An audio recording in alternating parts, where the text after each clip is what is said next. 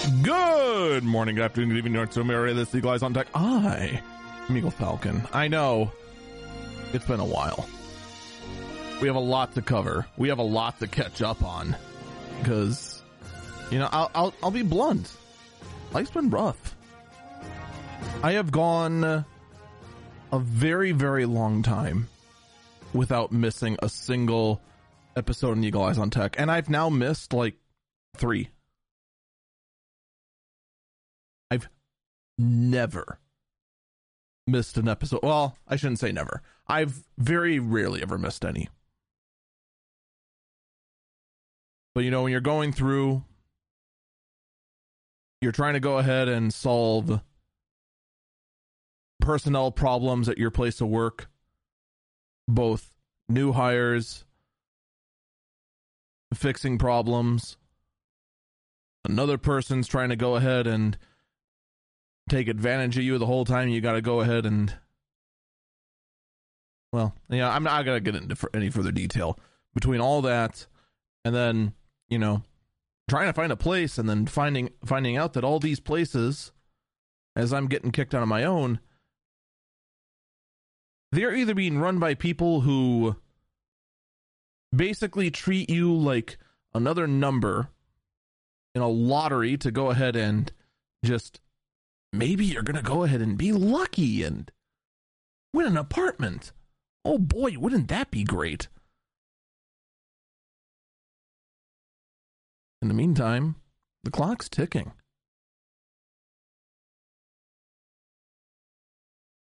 It's stressful, to say the least. But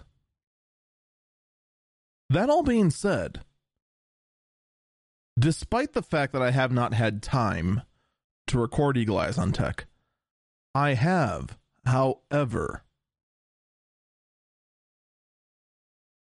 set aside pretty much every single story I missed. Now, there's another elephant in the room, and I actually don't know what they have to say about me. And that's the Helium Network. One of the reasons why this show has been 2 hours is because a internet radio station called Helium Network has me as one of their Wednesday shows. And I have a 2-hour time slot to fill. I have been unable to do so for a bit. And I don't know if their emails have just been going to my junk mail or if they just presume me dead and just didn't bother or what. But I've heard nothing from them. I imagine it's more of their emails going to a spam folder I don't know about. I think that is by far the most likely. But I legit have no idea.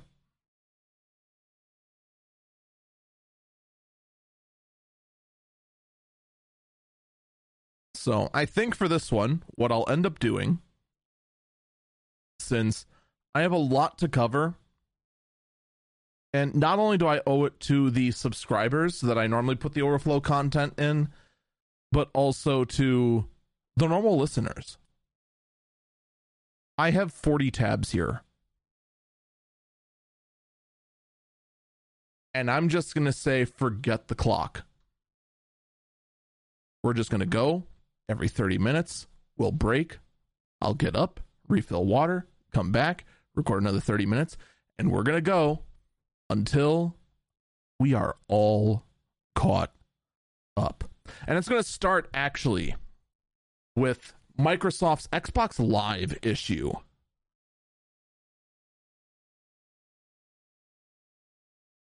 This is actually on May 8th, around 4 p.m. Eastern Time. Now, you'd think whatever. Xbox Live is down, so you can't have internet games. You can't go ahead and play any... You can't do any cloud gaming games. You know, what's the big deal, right? This outage, unfortunately, also affected offline play as well. And that is a big problem. Because with no offline play, you basically have a $300 to $500 box, depending on which version you have, that just won't function. So what's the point? Here's my other point. If I want to go ahead and fire up an old school PlayStation 2 game, I can. Just go grab my PS2, hook it up to my OSSC, which converts that to HDMI, and then lets me play it on a modern monitor or TV. Easy peasy. After futzing around with the OSSC remote to actually get it to work. Most people use some other upscaler that actually is not as high quality as the OSSC, but requires a lot less finagling. All right. What happens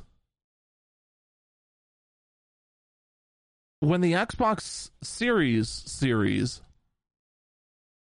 is no longer current and the Xbox Live service for it will be shut down, much like the Wii U service was? Is all that money you just spent on physical discs and games just wasted? Is there no potential at all to ever play those games ever again? This outage actually raises a lot of questions in regards to the future of modern consoles.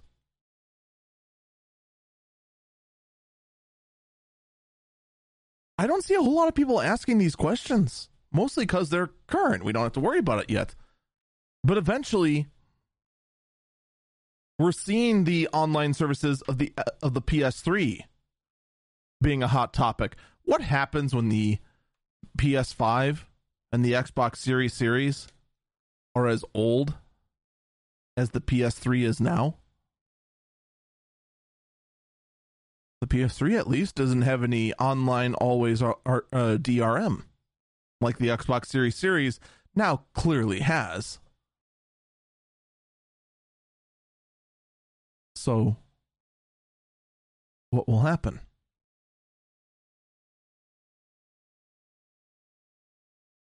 These are the sort of things you really should consider. But enough about that. Let's talk about how Microsoft Edge is now the absolute perfect browser to choose, because guess what? You now get a free VPN on Microsoft Edge.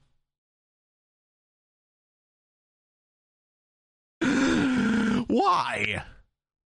Why does Microsoft insist so much on doing everything in its freaking power to get me to use Microsoft Edge? Like, it's getting sad now. Oh, by the way, the VPN that's built into Microsoft Edge, there's a data limit. So already, right off the bat, what's the point? Oh, boy.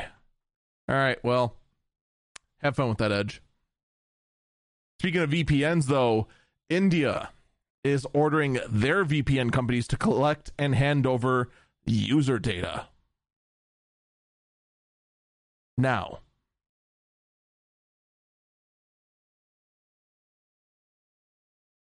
here's a hot take for you. I love that they're doing this.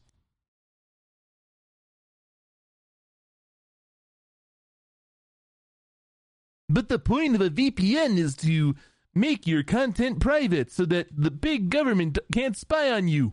You want to know why India is doing this? I want you to think with me for a minute. When you think India right now, besides the hilarious over-the-top movies of Bollywood, what else comes to mind?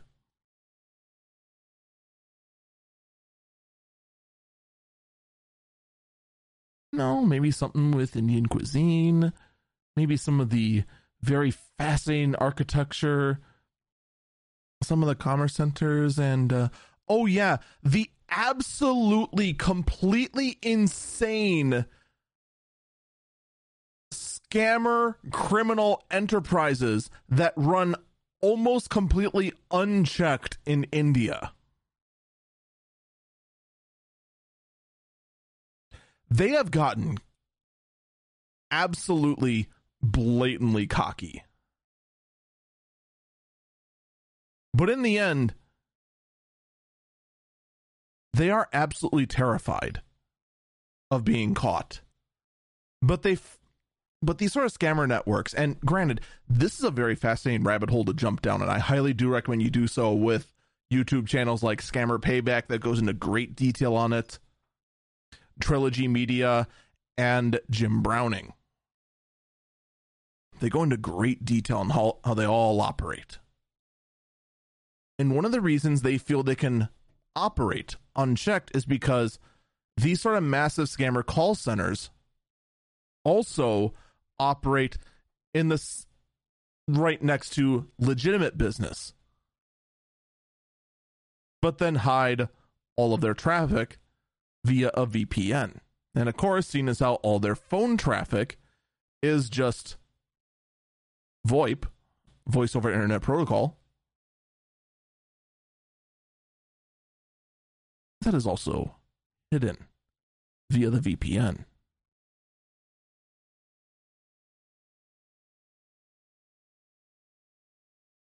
The VPN has been an integral part of these scammer networks being completely undetected by their own authorities.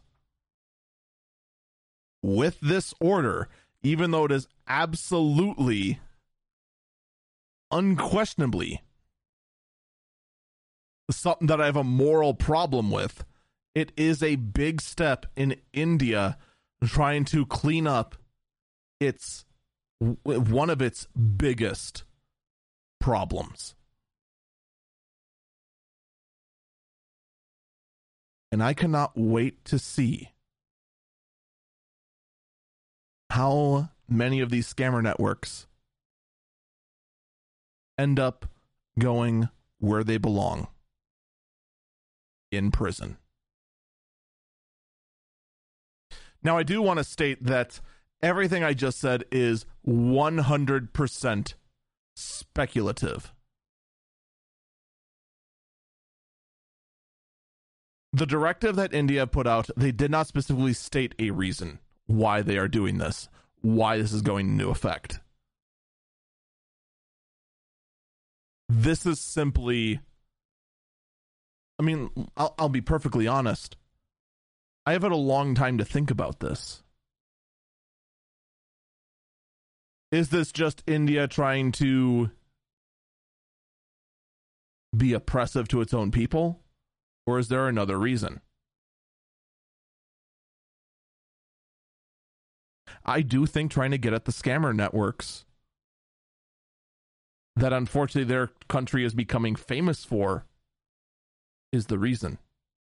Because the last thing they want to do is then start being sanctioned by the rest of the world because they're letting criminal enterprises that they, for the most part, are not benefiting from run unchecked.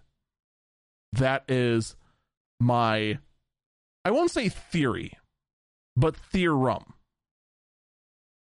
Because I do have evidence to support my hypothesis. But in the end, only time will tell.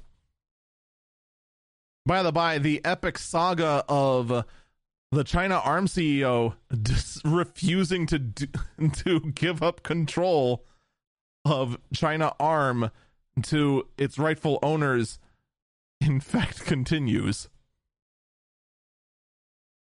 As Alan Wu is refusing to hand over management duties, despite the fact that SoftBank has now legally taken control of Arm China. This is like a comic book villain. no other way for me to describe this. It is absolutely bat squeak insane what is going on with ARM China. And yet it continues on. And as one saga continues... Oh, this is in the order. I need a different segue now. Awkward. All right, shifting gears with no good segue. Apple, Google, and Microsoft have committed to the expansion for the FIDO standard. The FIDO standard is basically to create a passwordless sign-in system, which, by the way, I am 100% in favor of. I cannot tell you how screwed most of us would be if any of these password managing systems were hacked. And also how many of my passwords I would be absolutely doomed if I ever just cleared save passwords. It'd just be, that's it, I'm done. Doomed. Doomed.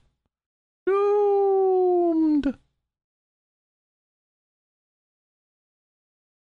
So the whole concept of the FIDO standard is, in fact, to use a biometric scanner of some kind, whether it be a fingerprint reader, a facial scanner, or something of that nature as your password. Now, as far as I know right now, I am in favor of it. At the same time, as the standard is being developed, I cannot wait to see what the white hat hackers of the world are able to expose in the standard.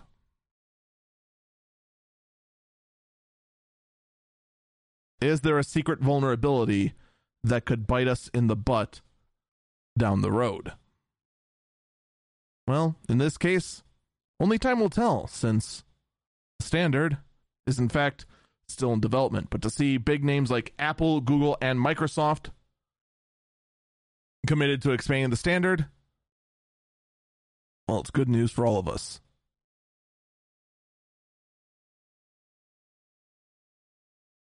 Lincoln College is closing its doors. So, a college is officially shutting down completely.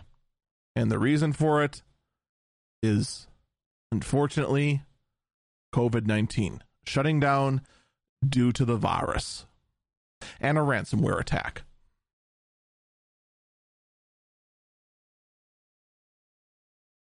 I'm sorry, what?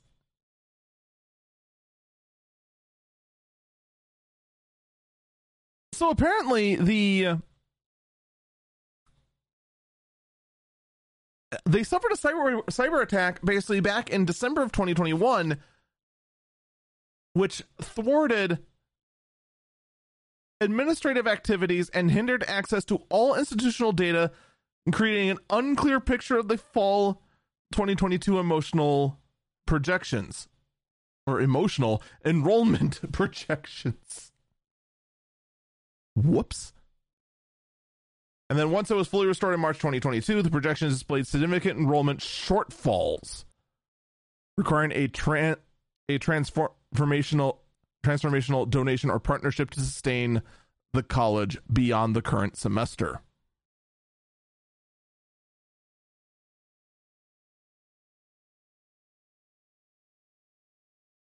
Well, unfortunately, what more can you really do? Now, the thing is that the college suffered first just from the pandemic. Who didn't? But many of these facilities, especially these older colleges, like Lincoln College in Illinois, has been running for 157 years.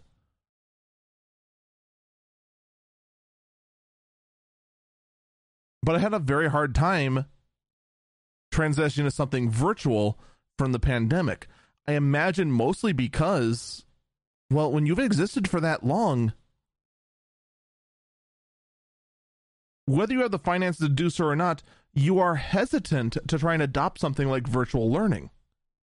You're an institution that's existed for over a century. You're going to most likely just stick with what works because that's what's kept you afloat for over 100 years. And only change what you have to. The pandemic required many of these educational facilities to basically switch to one where everything is digital. And, well, as most people are kind of seeing, nobody did it really well. I think there were very, very few, if any, educational institutions out there that actually did virtual learning well at all. I'm not saying that virtual learning is impossible. I'm just saying the way we did it in 2020, the evidence that's showing so far shows that it was severely lacking to in-person. By far.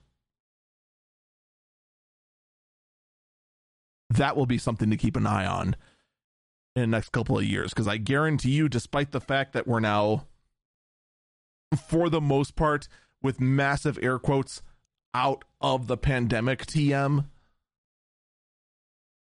there are going to be people trying to go ahead and look back at how we handled the pandemic and try to figure out how we could have done virtual learning better.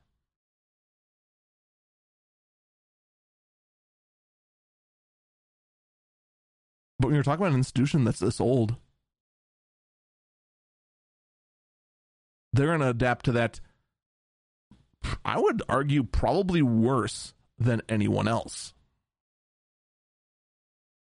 It just is what it is.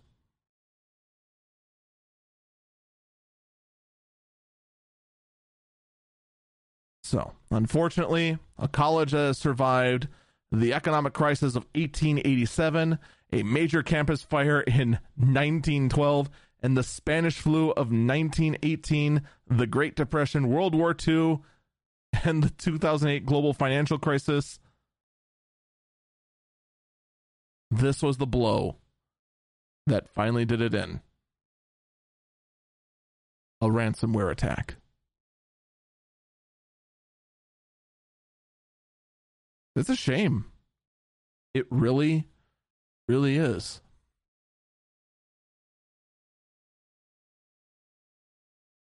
Shifting gears again very radically, we're going to talk about Tesla and their recalling of 130,000 vehicles because of touchscreen issues caused by the CPU overheating.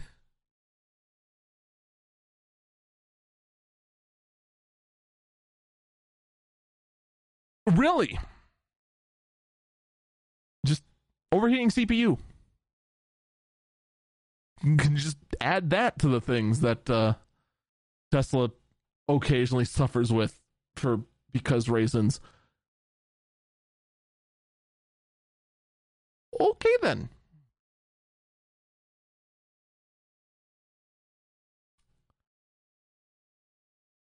Now, one thing that's not clear of, which CPUs are these? Because I do recall them saying they switched to AMD CPUs.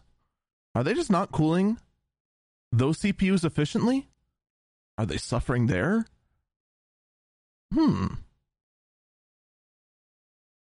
I know most other car CPUs or compute units, they have a term for them. Like primary compute module or something like that. Like it's something nerdy like that. Most of those are, like, as far as I'm aware, like passively cooled with just like a big heat sink and maybe some passive cooling, and that's pretty much it. Like, I'm pretty sure they're not like liquid cooled or anything, or even have a fan on them for the most part, but I could be wrong. Did Tesla try to get away with the same thing? Also, by the way, yes, this is why I have zero faith in most car touchscreen compute systems, because they're usually running on some ARM processor that could barely comprehend bread.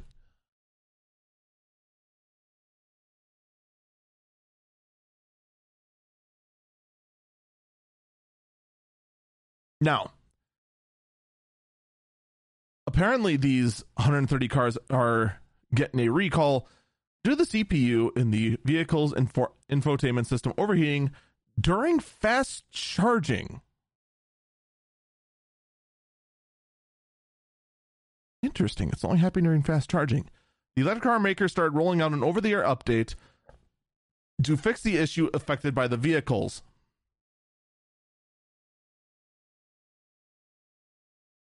Now I have more questions. You give me the headline, you make me speculate a whole lot of stuff, and then all of a sudden, you tell me it's only when fast charging.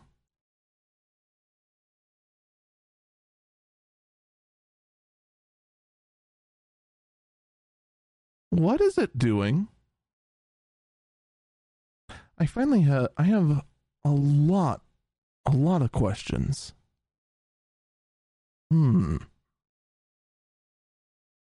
But apparently an over-the-air update's going to fix it. Okay. I'm not going to lie. If Tesla issues a lot of over-the-air updates and they just magically affect and fix a whole lot of things, over-the-air updates are great. You know what over-the-air updates are, by the way? Over-the-air updates might be the one thing that kind of ticks me off the most. So it's one thing to give like a software update that we're going to go, okay, we're going to make the touchscreen respond more efficiently because we tweaked the operating system it runs on so it's a bit more stable. Okay, fine, I get that. But the case of, oh, hey, Tesla put an over-the-air update, now your car can go 20 miles an hour faster, that means it was capable of that in the first place.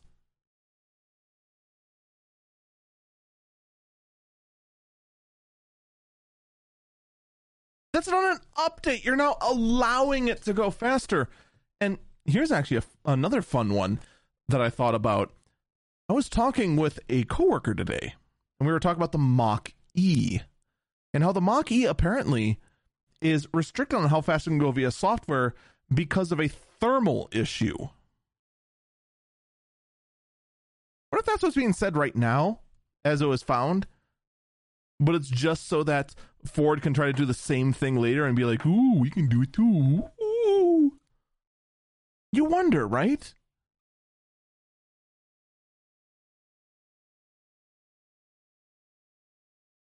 I'm just saying, most of these over-the-air updates, or most of these software updates to unlock physical features, it means they were there.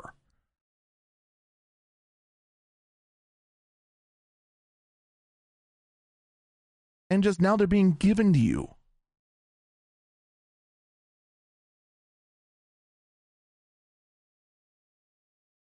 There's something about that just rubs me the wrong way completely.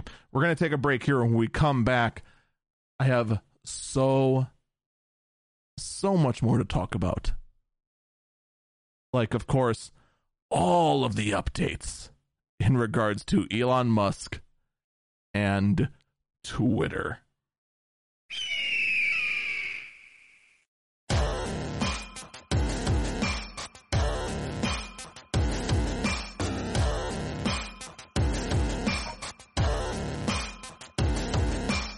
Welcome back, Eagle Eyes on Tech. I'm Eagle Falcon. That is way better. You'll never know because I cut it already, but man, I don't know what happened for like 4 tries of trying to take this particular cut of the episode. We were getting some weird audio distortions and some weird mistimings, but it appears that has all been resolved. All right, let's talk about Elon Musk. Headline: Elon Musk is thinking about charging a fee for embedded tweets among other features. Who's surprised? Like, real talk, who is actually surprised by this? It really should be no one. No one should be surprised by this if you have seen about how much money Twitter actually brings in. The amount is shockingly insignificant. Like, you would be stunned, underline stunned, to see just how big Twitter allegedly is and how little ad revenue they bring in on their current model. On top of that, you look at the ad models they have right now, which is just pretty much putting in a promoted tweet in your feed. So it just looks like a normal tweet. On paper, it sounds fine, but they don't curate any of it. If you browse through mobile Twitter right now, you know what you're going to find? You're going to find nothing but mobile game ads, most of which are for games that if you download it, you find a radically different game than what is advertised. It is comical how many times you see this, but it's like, oh, okay, don't worry though. This little bonus mode that we're showing here is in the game. It's just hidden behind, 5 hours of play or something ridiculous like that. It is absurd. And there's actually even one that I actually want to do a whole recorded rant on that alone. You know exactly which one I'm doing, that shows a pull the pins and a fluid simulator happens based on water conducting with lava.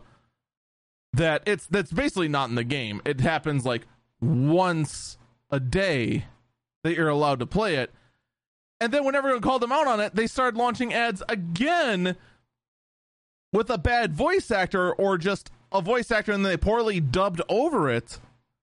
Talking about like, oh man, I can never find the game. Does everyone think there's no such game? Well, I found it. It's the exact same thing that everyone kept saying didn't include the game. And guess what? They still didn't include the game. When you've got nonsense like that going on, the effectiveness of your ad platform goes down drastically. There's no other way to phrase it.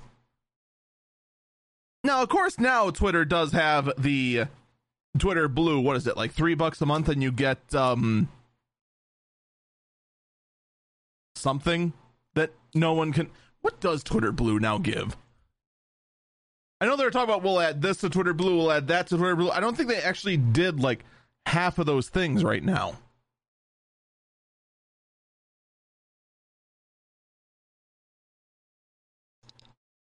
Oh, excuse me.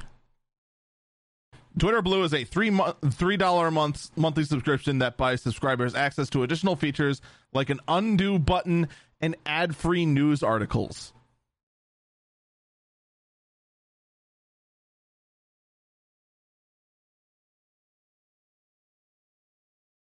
So are the news articles okay with that? Wait. Ad-free news articles? Twitter doesn't have a news source, so they're just curating it from other sources.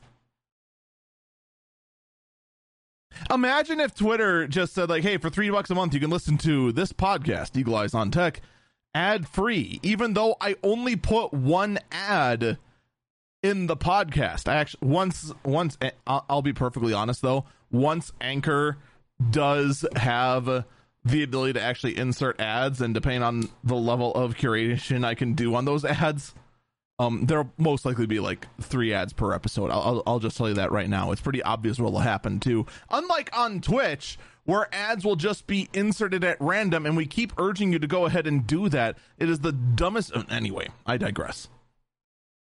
I'll have plenty of time to rant about that later. So, of course, Elon Musk is contemplating what are the ways to go ahead and charge a fee and increase revenue on with Twitter. The amount of revenue that Twitter generates is minuscule.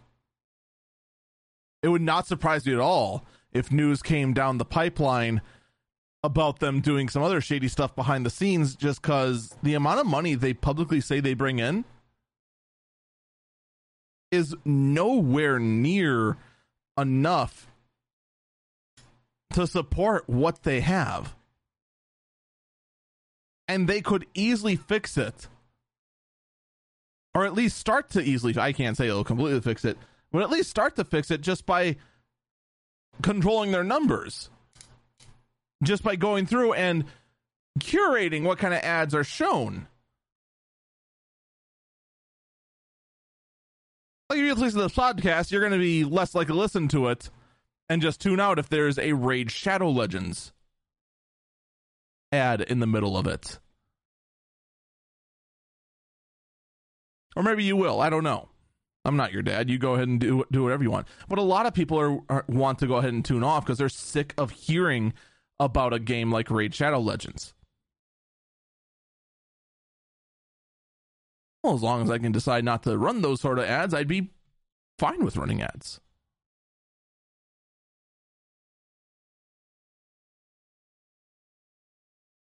You see how that plays a role.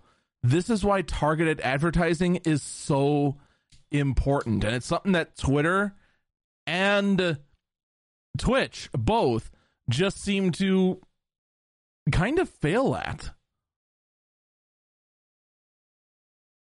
What also doesn't help is things like, Elon Musk coming out and saying that the deal is temporarily on hold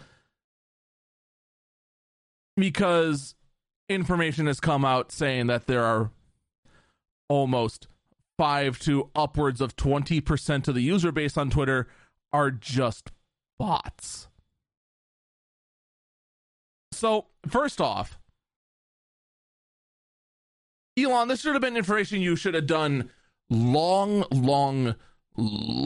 ago, before you even bought the stock in this attempt to go ahead and buy Twitter. I'm just saying. This is kind of on you. You even said previously that there was a problem with spam and bots. Did you just decide not to look into that further and only now discover that it's 5 to 20%? I mean, that's irresponsible right there. But that also being said, this is even more irresponsible on the look of Twitter. Remember that whole thing I just said about trying to sell ads? It is going to be extremely difficult for Twitter to go ahead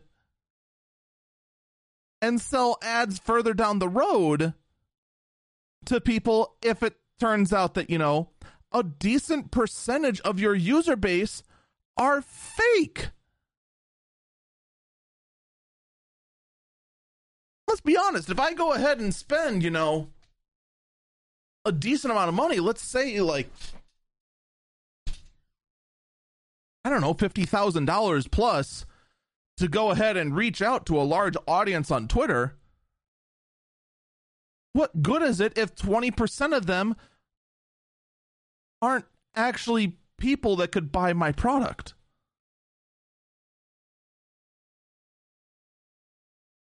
Again, this is part of the problem that Twitter has right now with generating revenue. What is the point if a large chunk of your operation is just fake?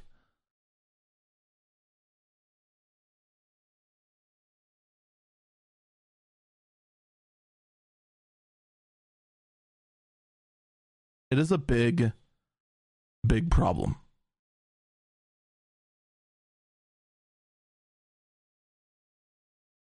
And while Elon should have, done his due diligence and done this, way long ago, both are kind of at fault here. All right. This little law from Texas is back in the news. A law that was passed in Texas saying that social media moderation cannot ban people based on the person's viewpoint has been reinstated by the Fifth Circuit.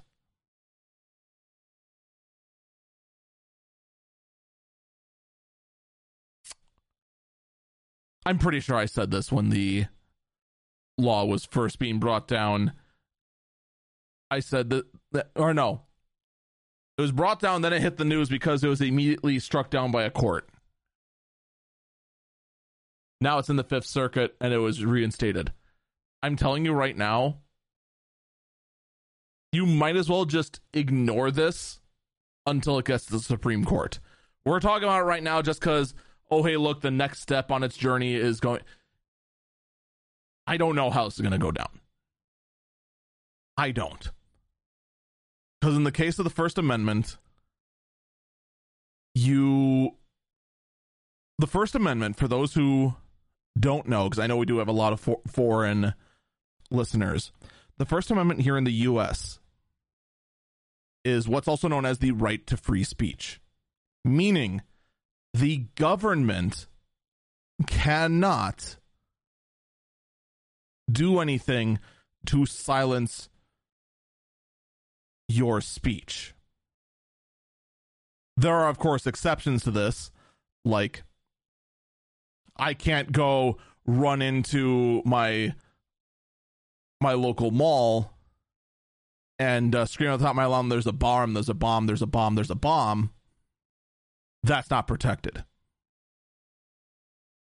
But if I want to go into the mall and start talking to people about how I think what the current administration is doing as far as handling the situation with inflation is terrible and they have no idea what they're doing, I cannot be arrested for saying that.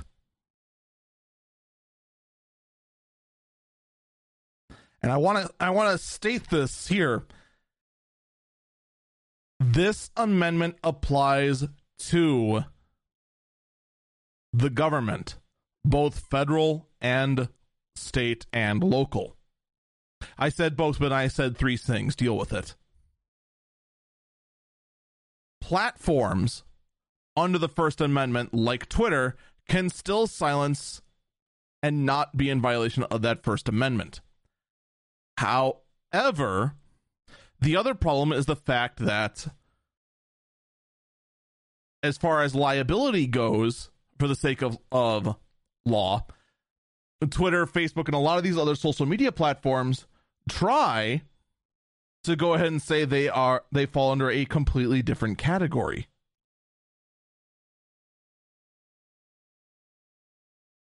This other category, which I'm drawing a blank on right now because I have literally like 60 topics to talk about today, basically says that I forgot the exact listing, but basically like they cannot silence another person's point of view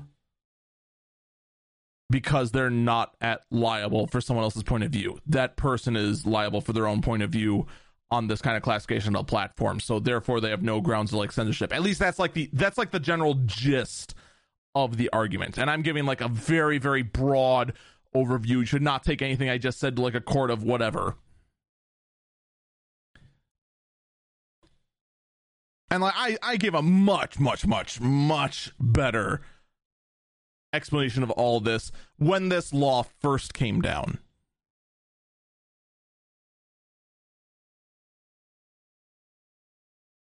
It's going to go up to the Supreme Court. I don't know how it's going to go down.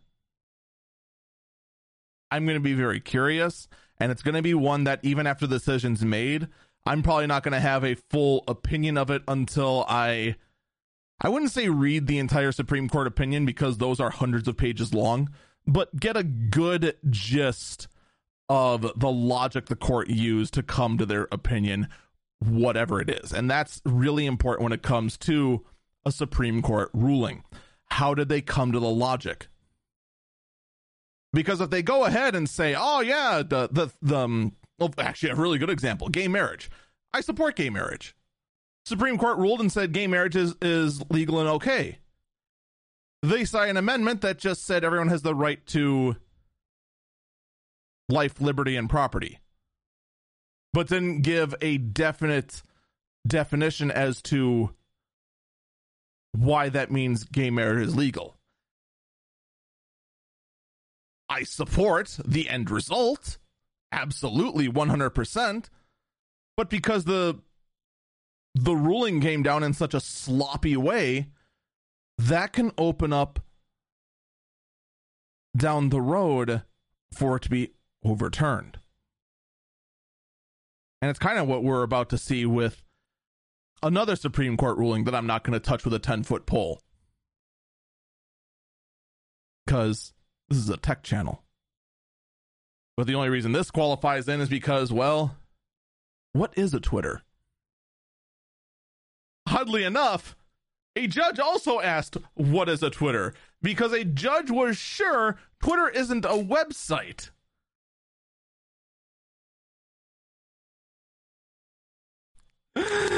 Oh, man. So, oddly enough, as hilarious as the headline, a judge was sure Twitter isn't a website.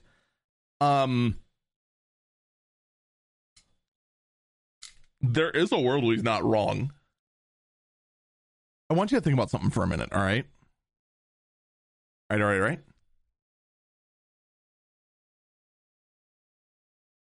In the world of law, you have to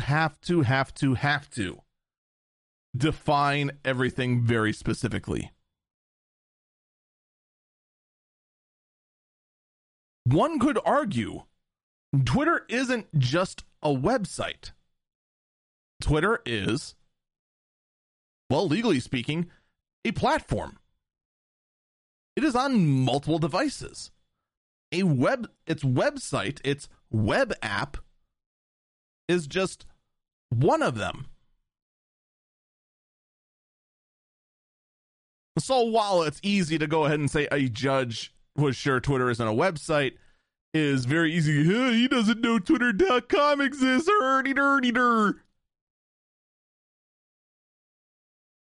There is a situation that makes logical sense. Of course, it doesn't help at all that the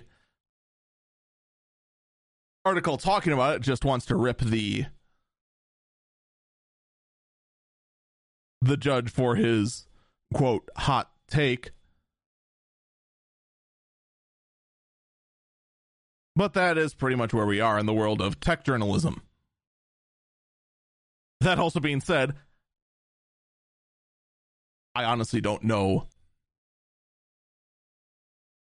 what the exact logic this judge used, and no one's reporting on what the logic is this judge actually used, at least at this time.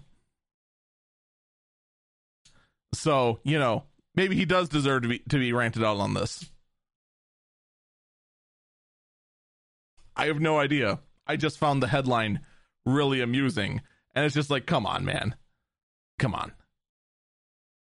Speaking of come on, NVIDIA has been fined. Yeah, no, fined. Fine was the right word.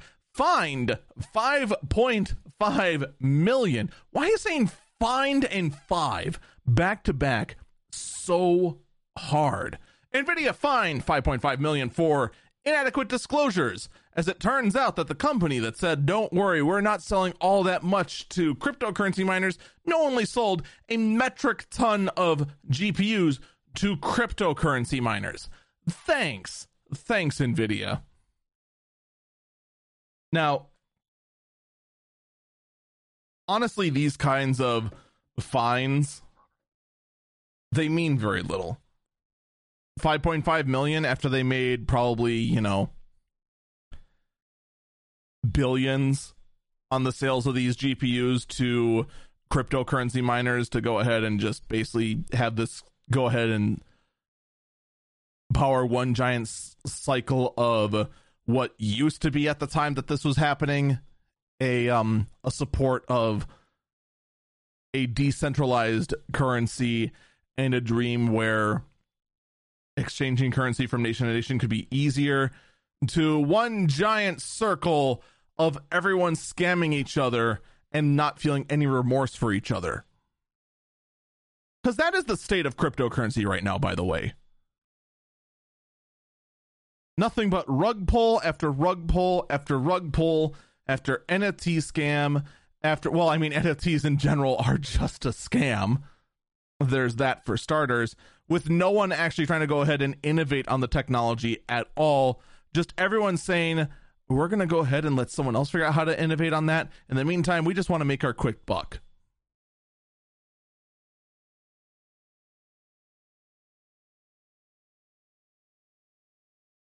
Yeah. 5.5 million. That's it. That's all NVIDIA was fined for going ahead and doing this kind of shady behavior and then lying to the public about it. Me talking about it in this mic is going to do more damage to NVIDIA than being fined $5.5 million.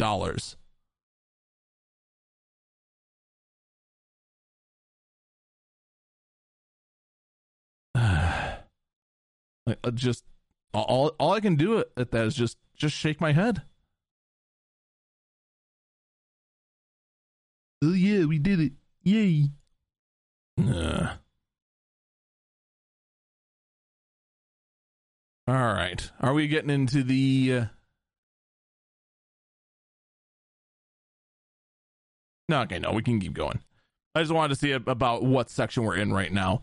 All right, Square Enix is selling off its Western studios and intellectual property to the Embracer Group for $300 million. 300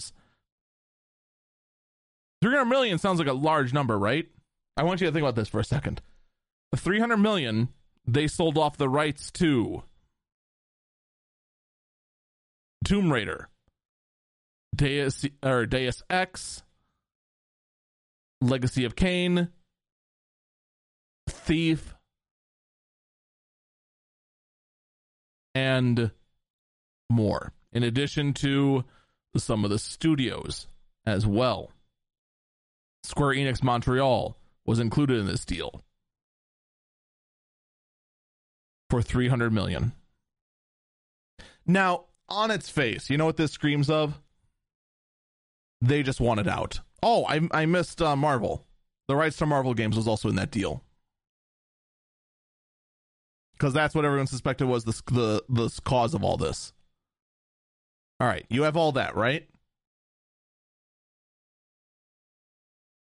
You would assume the reason is because every single game with these Western intellectual properties did not sell as well as they hoped.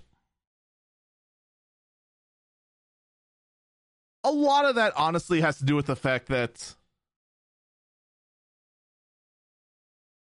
Square goes ahead and makes Marvel games and assumes that's what appeals to the Western audience. The problem is that the Western audience, they know what Square does best, and they kind of expect that from Square. They go ahead and dive into games like Life is Strange, or the Final Fantasies, or Dragon Quests. That's what Square is known for single-player RPGs and storytelling.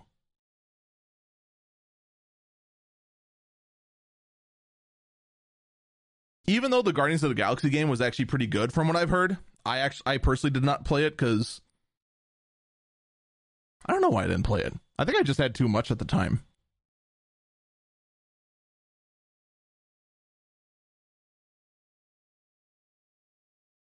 But you hear that, Guardians of the Galaxy, the game.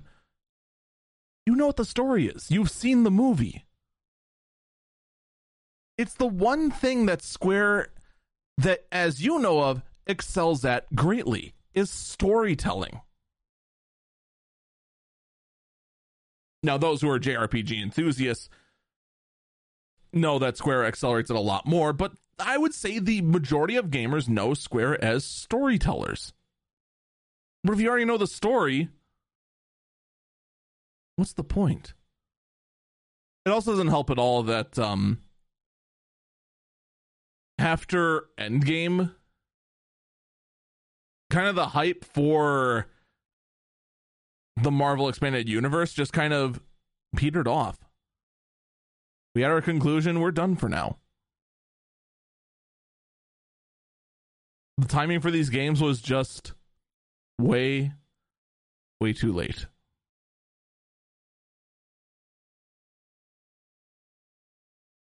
And I think that's also kind of why a lot of movie games just kind of fail.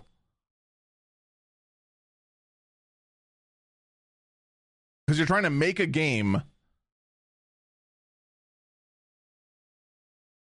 as close to the movie as possible, so you have to wait for the movie to be out, or at least work with the movie developers enough to know what the movie's going to be about, and then develop a game on it, which takes nowadays a long time. It takes longer to make a video game by a factor of double or triple compared to the amount of time it takes to make a movie. So either A, you rush it and it ends up being bad to catch in on the hype, or B, you're too late. Your only other hope at that point is pretty much what the Spider-Man games have done.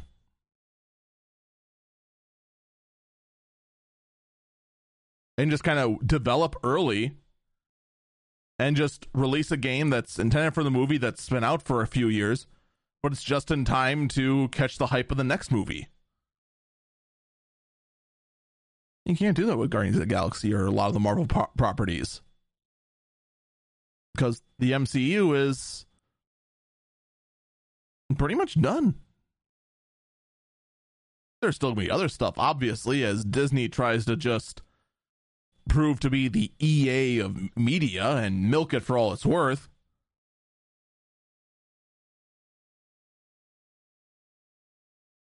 But in any case, I've kind of rambled on. That would be the original reason why you would assume Square wants out. That is not what Square said. Square said this money, this pitiful $300 million, which is pitiful to a company like Square Enix,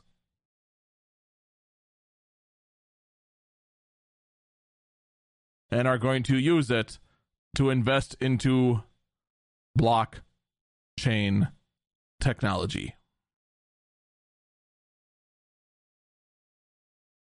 Play to earn games, NFTs, some type of cryptocurrency they control, all of it.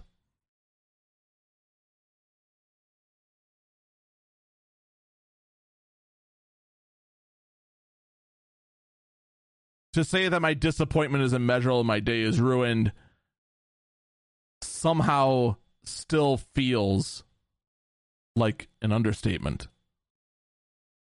This is awful. There is no other way to phrase it.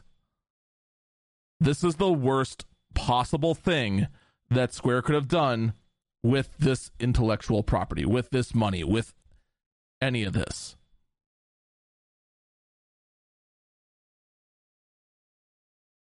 And to put this kind of deal in perspective, $300 million for all this, Embracer bought Borderlands maker Gearbox for $1.3 billion.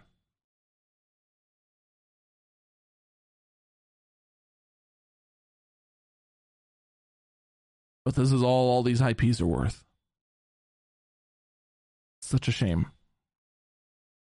We're going to take a break here. When we come back, I want to talk about EA and its lust to apparently be bought, as well as the chip shortage and what the heck is going on in the world of crypto.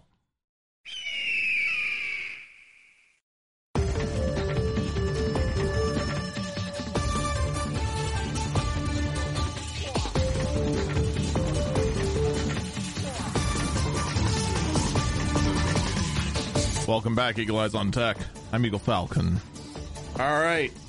EA apparently in moves to sell or merge. To be perfectly honest, EA has actually not had a lot of luck lately.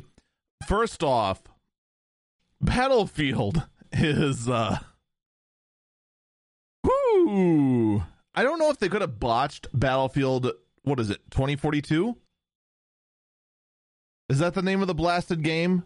I actually don't remember what exactly the latest Battlefield is called, because most people want to try and forget that it ever existed. It is almost comical how much this one Battlefield game is just like, yeah, that never happened. Please don't remind us. Like the news on Battlefield 24. I should actually look up the real name of this Battlefield game. I'm pretty sure it's Battlefield 2042. Yeah, 2042. The news about it just gets worse and worse. And then on top of that, the fact that they lost the FIFA naming rights is also just kind of a big yikes. Those are two pretty big blows to a gaming company that basically has done nothing but pretty much exploit its customers in one way or another by trying to find new and unique ways to put forward a good enough game with very predatory monetization. So on one hand, seeing EA get kicked a few times in the shins, not gonna lie, it brings me a bit of joy, especially since they have been the death of many of my favorite gaming franchises growing up. That being said, all of that being said, for EA to look to sell or merge to someone else would be good news for pretty much anyone to get a hold of that IP, and as long as they go ahead and contain the poison that is EA's thought process, they can do a lot of good with it.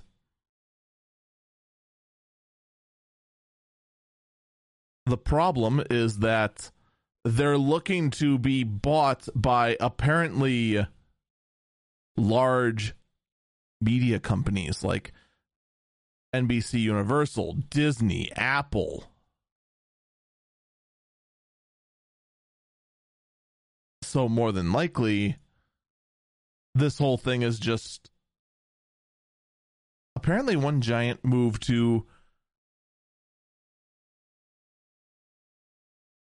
I guess, acquire. I don't know what the move is. I'd have to assume it's to get some kind of movie property or something to that affair. Again, it's kind of, it's a weird sort of move. But if you're kind of hoping that you're going to see a much more competent team get their hands on, say, Command and Conquer, I don't think that's going to happen. I don't, unfortunately. If you're hoping for some other properties that you've known and loved that EA has gotten their hands on to make a resurgence, I don't think it's going to happen. Because what's NBC or Disney or Apple going to really care about when they own a company like EA? They're going to care about making it profitable. In the case of NBC or Disney, they might look into like trying to create some sort of cloud gaming service and integrate it with either Disney Plus or Peacock, their TV streaming services. Apple would, of course, try to use EA's studio to integrate with Apple Arcade and make that its own little thing.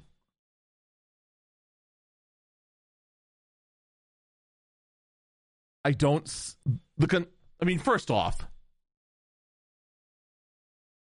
I like to try and address things both as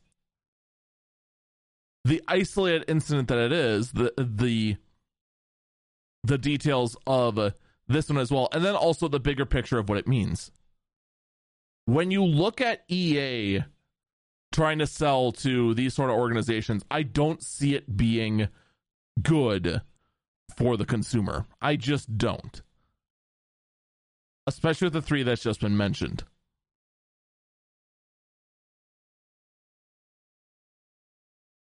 I mean, do you see Disney, Apple, NBC doing any good with the EA studios and publishers?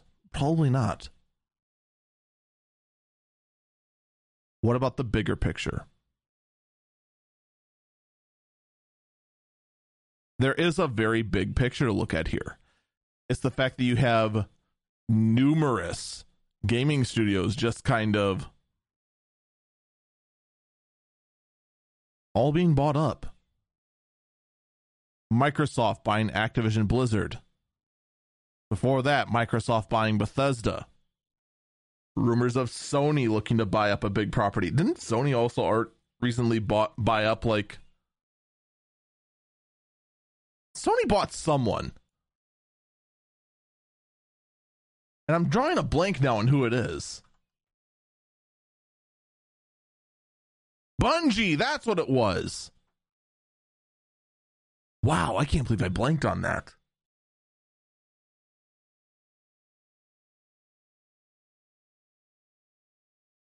If this continues, every single AAA producer is going to either be Microsoft, Sony, or Disney, or Apple. What used to be hundreds of studios will be for mega studios and mega publishers.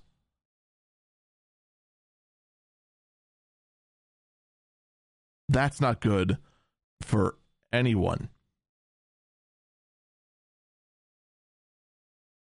So yeah, it is important to take a look at both images, both the small picture and the bigger picture, and see where it goes. And in the case of EA being bought, the way it's lining up right now, it is not good news for anyone.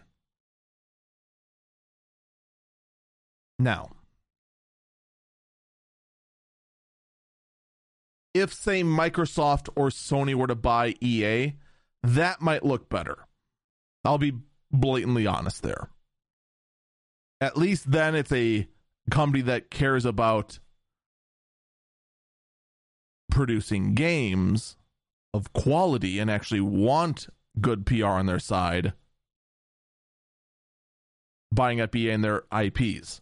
At least there, the smaller picture looks good. The bigger picture, it still doesn't, obviously. But this trend of literally everyone trying to be bought up, it's unsettling.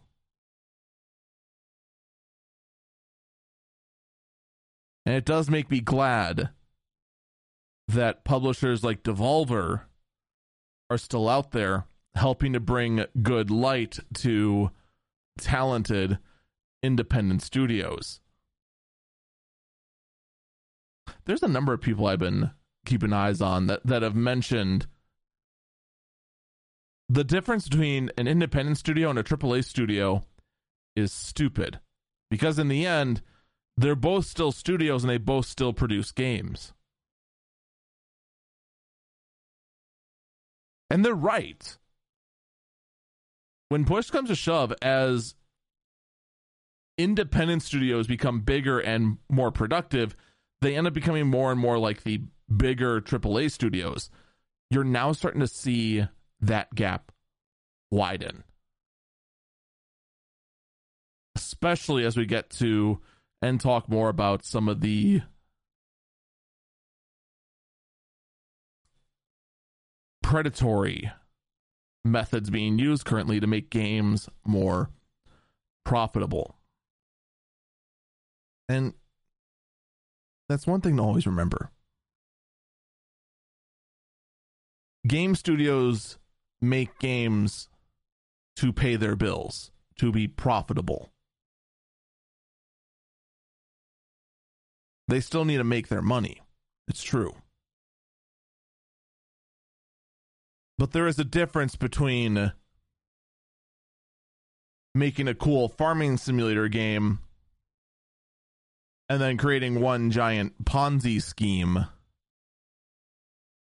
where you go in, buy in with a cryptocurrency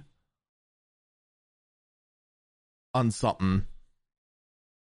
You go in and buy an NFT with this cryptocurrency built into the game, and keep playing to earn so that more people would buy in and just keep this giant circle of everyone constantly buying in and only sustainable by more and more people going in until the whole thing collapses in on itself. And they just make it again.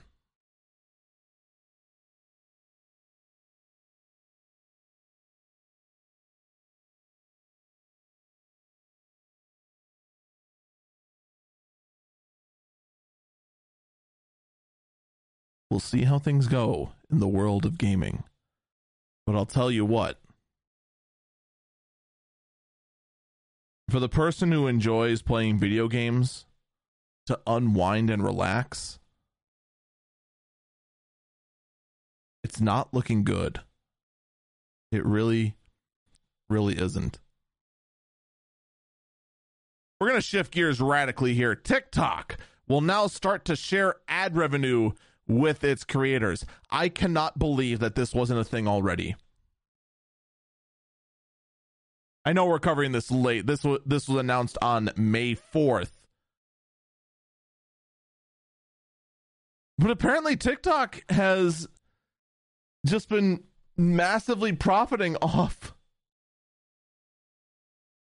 their content creators and just not doing anything about it. It's just, I'm sorry, what?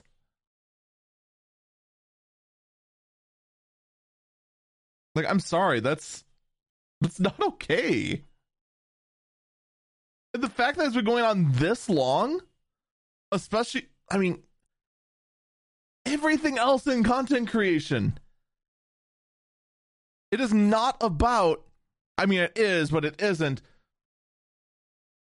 Everyone is focused on finding some kind of way to monetize. Content creators, of course, are very passionate about what they make. Whether it be silly video game challenges on Twitch, or instructional guides on YouTube, or just memes on TikTok, everyone is very passionate about it. But in order for them to keep doing it, and trying to make that their job, they need to try and monetize it.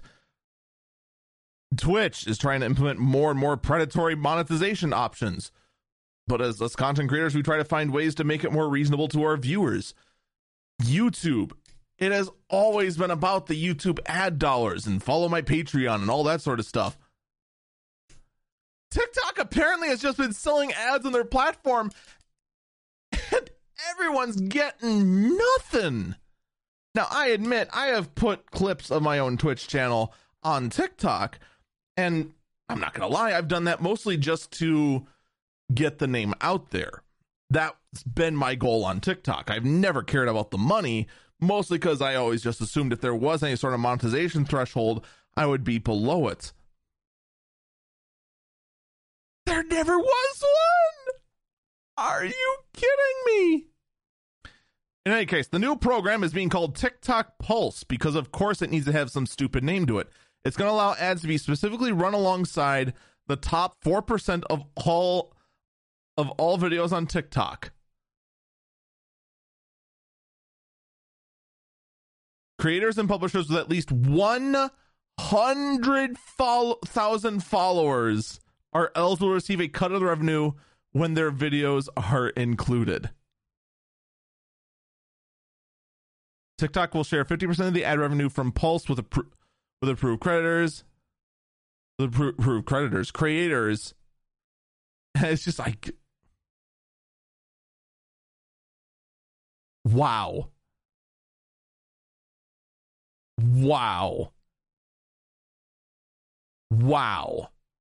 Holy cow.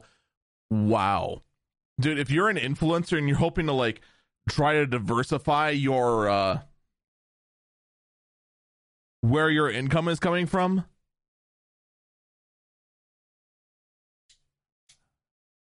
dude, TikTok is only going to pay you an exposure. Only the top 4% of all videos, and only if you have 100,000 followers on TikTok. Good luck getting followers on TikTok. No one follows people on TikTok. No one. You know who follows you on TikTok? Your friends that are friends with you on another platform. That's it. Because the way TikTok is constructed, everyone just shares videos or just goes through the feed and just keeps swiping up. Very, very, very rarely does anyone even notice who the creator is other than, oh, hey, that guy looks familiar. Because it is just a constant stream of videos.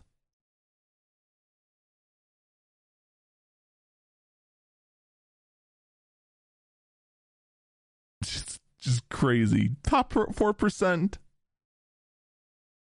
That's it. What? The other thing this thing seems to imply, and I know this isn't true because wait, have I seen ads on TikTok? Now I'm actually not sure. How is TikTok supporting itself?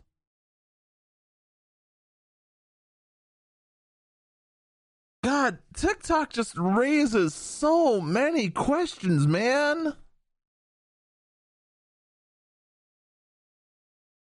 That is crazy.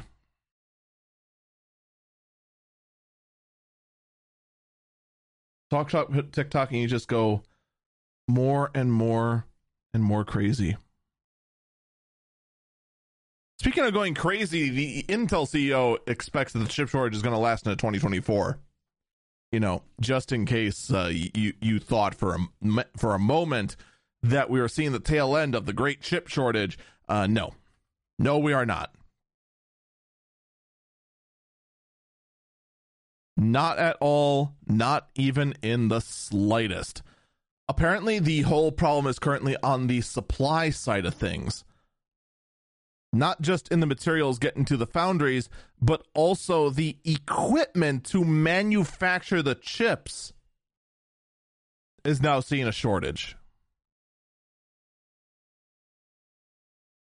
Huh. What are the odds? Turns out when you bring everything to a cold, screeching halt and expect everything to just start back up, there's just problems that just go all over the place. You know what the chip shortage is?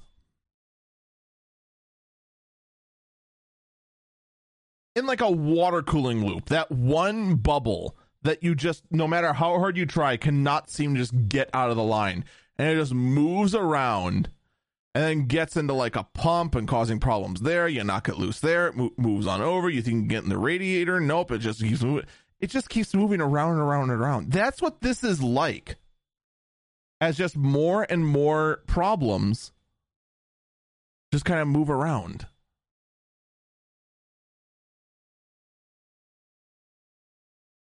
Speaking of you know what? Actually, I'm going to take the break early here because there's only 10 minutes left in this segment.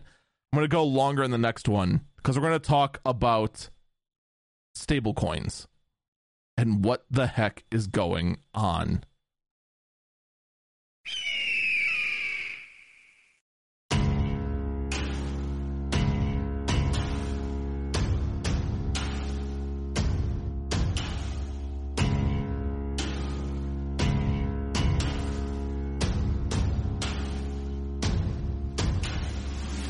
Welcome back, Eagle Eyes on Tech. I'm Eagle Falcon. All right, let's talk about stablecoins. So stablecoins is a kind of cryptocurrency that is supposed to be tied to a major currency, thus keeping their price stable. The thing is that something like Terra USD, which is an algorithmic stablecoin, it uses an algorithm and is also supposedly tied to the USD. However, they began to see a problem as Terra's price began to lower.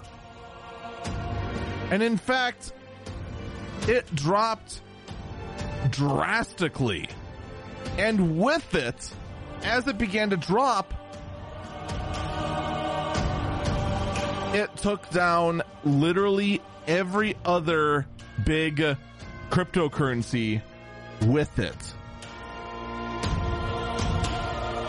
This is the kind of thing that really not only scares away anyone who just is in cryptocurrency just for funsies, but this begins to scare the true believers. Because the true believers look at a stable coin and says it's going to be stable. There's no way its price can lower, and yet it has happened. This has been sending shockwaves across the cryptocurrency world. To make matters even worse, it has begun to cause many other crypto projects to just pull their plugs early.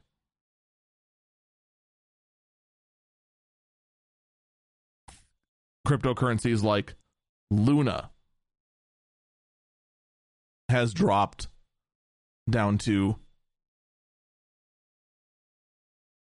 from $81 a coin to 0.00004 per coin. 4 1,000ths of a cent per coin.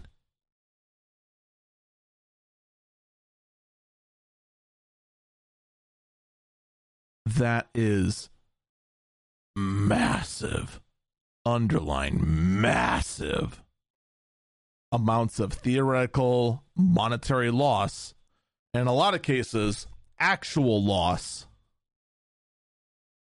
to a lot of people.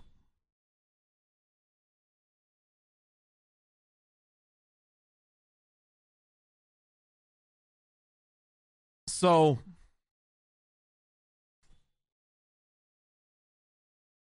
here's my thoughts.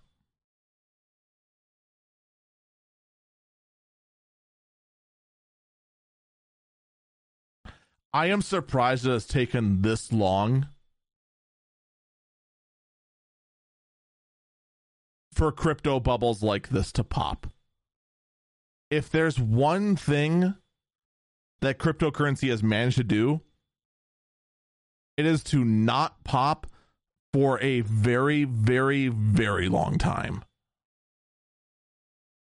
It has been impressive the way cryptocurrency, despite the fact that its value has been hilariously unstable for a very long time, and every single time it takes a major blow and the price dips down, there is enough believers to buy back into it that its price rises back up. I can remember when Bitcoin first hit $1,000. That seems surreal, by the way. The fact that Bitcoin even got above $10 seemed like a miracle back in the day. But then to creep up to $1,000, and then the fall of Mount Gox, and then it plummeted all the way back down to 300, everyone ignored it, and then it slowly grew again and again and again and again. Keep in mind, cryptocurrency by its nature is a speculative asset. It is only worth what someone else believes it is worth. Blind faith has kept these cryptocurrencies going for as long as they have. And now we are seeing a colossal failure.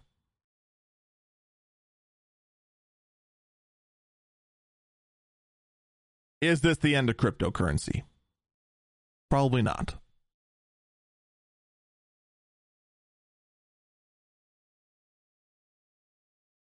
Is everything going to recover?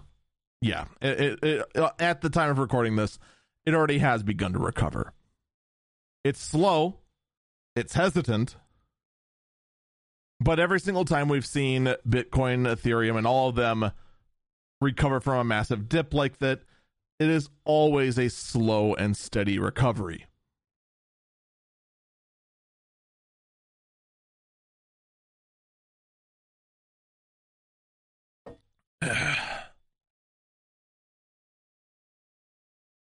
it is going to be something that we're going to have to keep a close eye on.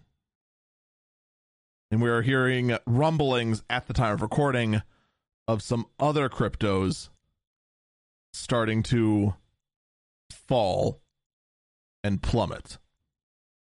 But I'll have to report on those when I have more information. The thing is that despite the fact that cryptocurrency looks more and more and more shaky,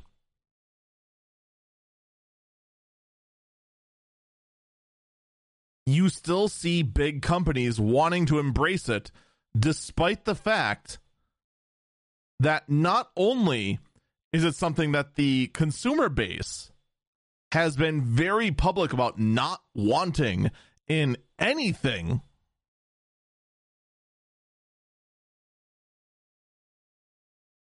the back end of it seems to be collapsing under its own weight as well. But that's not stopping Instagram. Oh, no. They are officially going to support NFTs from Ethereum, Polygon, Solana, and Flow. The plan right now is just to display the NFTs as they are, at least until the servers that support them are gone. And there will also be a feature down the road to eventually trade these NFTs.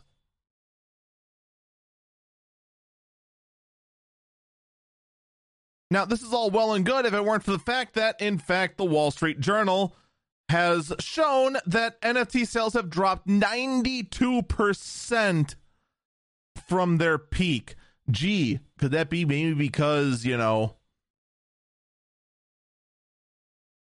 everyone's kind of talking about how all NFTs are a receipt for a picture hosted on someone else's site and you actually have no legal ownership of it whatsoever? I want to stress that part for a minute. Legally, you do not have ownership over the NFT. There is no body to support this.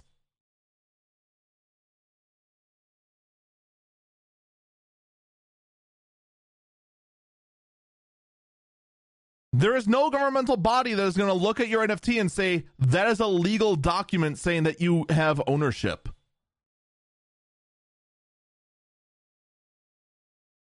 Remember that.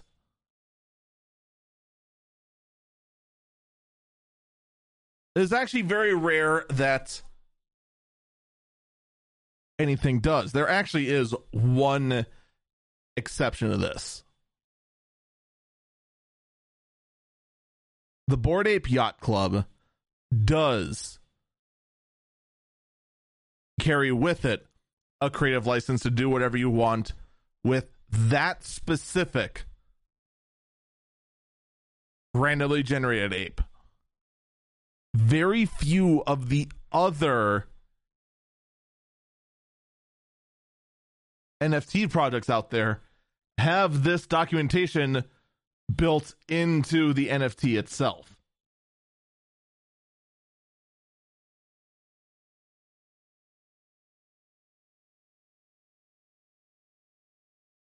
But once again, I want to remind you that, in fact, NFTs, it's just the receipt.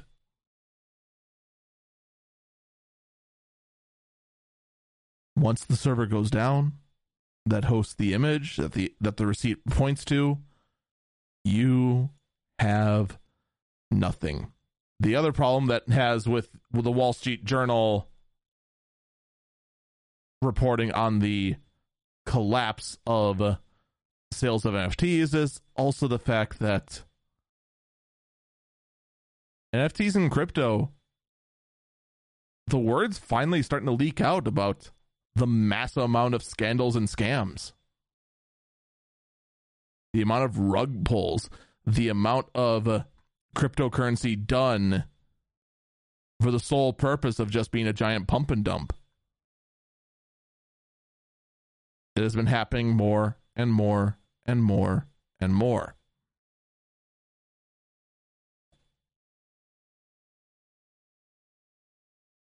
Remember how I said early on that the cryptocurrency community really, really, really needs to go ahead and nip and bite all of this fraud back? They didn't. They want to just keep believing their pipe dreams, and here they are. You want to know how bad it is?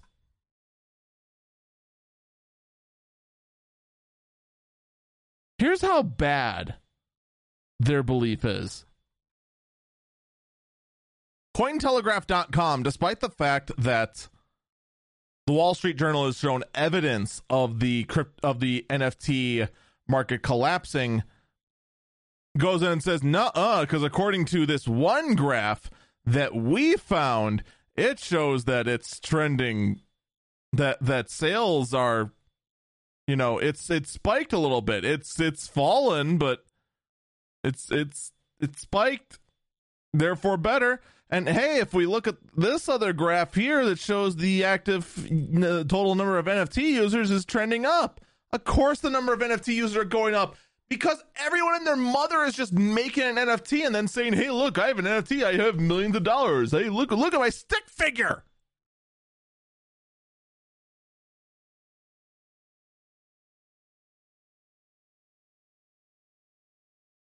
It's very easy for a pathetic, dishonest outlet like the Cointelegraph to cherry pick information that they like better to paint an optimistic picture so that they continue to lie to themselves and their pathetic user base to say that everything's fine. Yeah, okay, of course. Let's go ahead and let's ignore the burning ship that is the credibility and reliability of cryptocurrency as your stable coins continue to plummet in value like nobody's business. As Ethereum keeps going down, oh, don't worry, it'll trend back up. Everything will be fine. We already got through this. It's okay. It's okay. There's some fraud, but it's no big deal. Look at all this money we're telling ourselves we're making, even though we can't really sell it for anything other than more fake currency.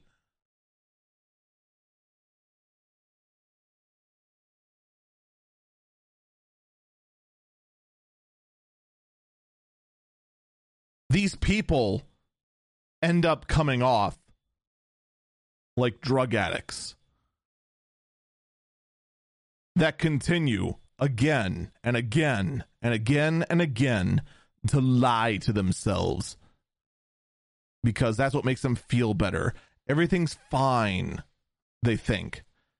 Because, of course, as long as I tilt my head, as long as I look at the graph upside down, it's going up. Everything's fine. It's totally fine. Crypto's on the mainstream. We got crazy boomers on board. Everything's fine.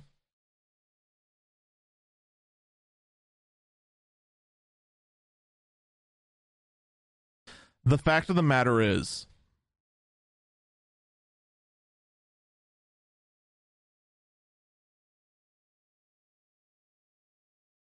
just about every cryptocurrency bro out there that continues to pitch for what NFTs are right now is selling a false premise. They are selling a flawed premise. What should be happening with technology like the blockchain is that more and more people should be looking at trying to innovate on it. Use the technology of a non-centralized ledger and see what good can be done of it, rather than just letting all of these scams run rampant. And that's what they are. They are running rampant.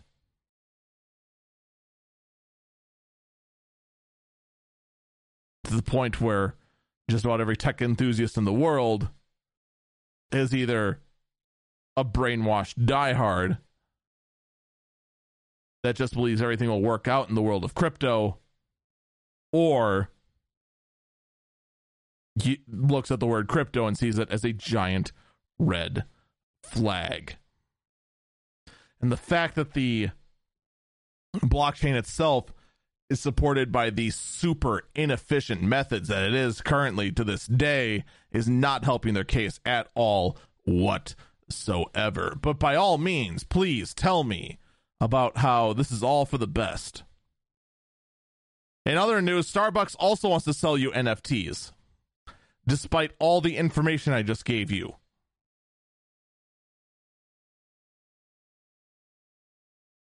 Starbucks can't figure out what else to do, can they?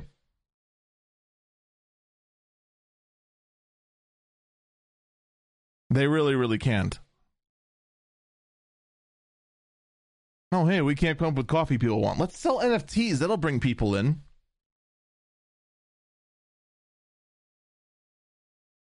In the meantime, Bitcoin has lost 2 years worth of gains.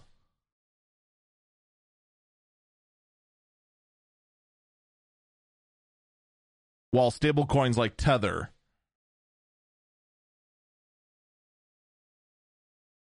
have dropped in value and recovered to 97 cents when it should hold steady at $1.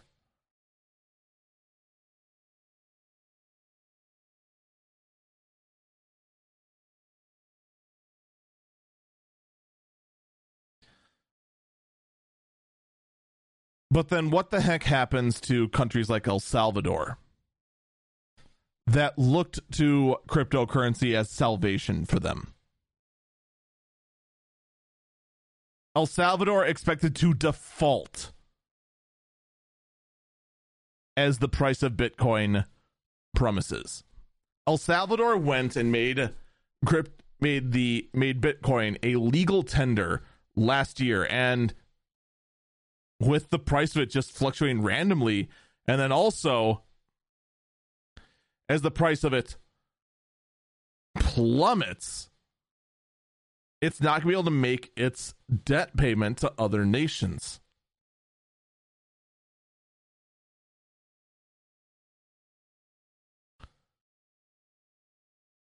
Oh boy. Yeah, cryptocurrency is so great, right, guys? Look how great it is. But hey, hey, you know what, though? I'm being hard on you, crypto bros. How about some good news for you? NiceHash figured out how to completely crack NVIDIA's LHR, so now you can go ahead and buy and mine even more worthless currency with GPUs that you're torturing. Yay. Real talk, though, honestly, I still can't believe NVIDIA tried to go ahead and say that it was unhackable.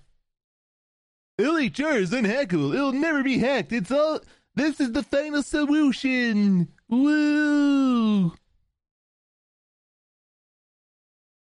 It took a while. I'll give it that. It took a while to crack LHR, but it was in fact finally done. All right, but as other cryptocurrencies continue to fall, what about the exchanges? Well, Coinbase has announced that its earnings were real bad, and mentioned that if it ended up going into bankruptcy, it would wipe out all of its users' funds.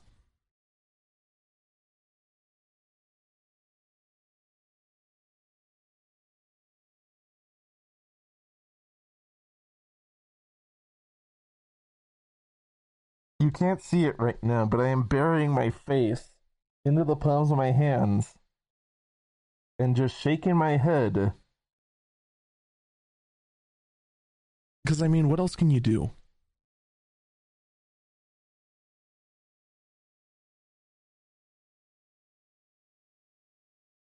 You look at this, and what else do you say? This is just sad. It really, really is.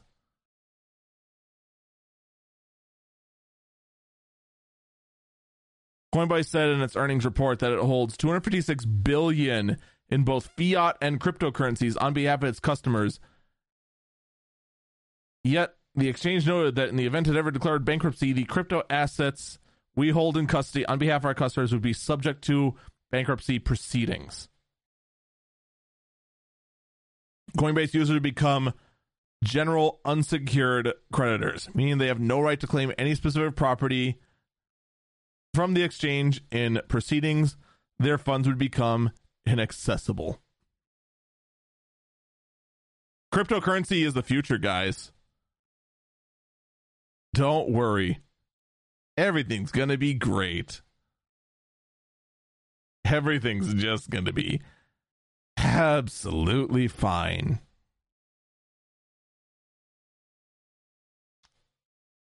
Whee! Hey, let's talk about something better, all right? On May 10th, AMD reveals the the 6650 XT, the 6750 XT, and the 6950 XT. And honestly, the GPUs, for the most part, are pretty good. Other than the fact that some of these cards are, 3.5 slot designs, so they're going to take up a massive amount of spot in the case.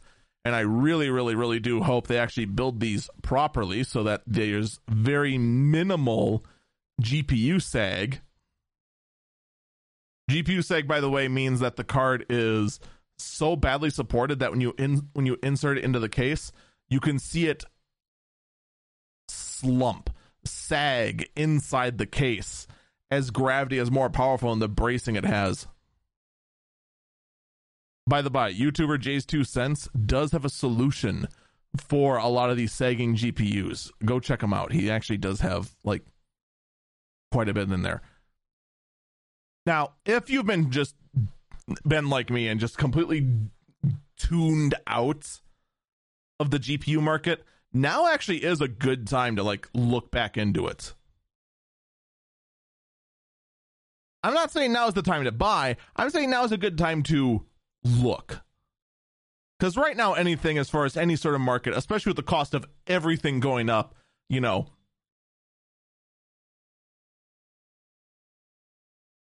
look at your own finances and make your purchases accordingly. Because the cost of everything's going way up.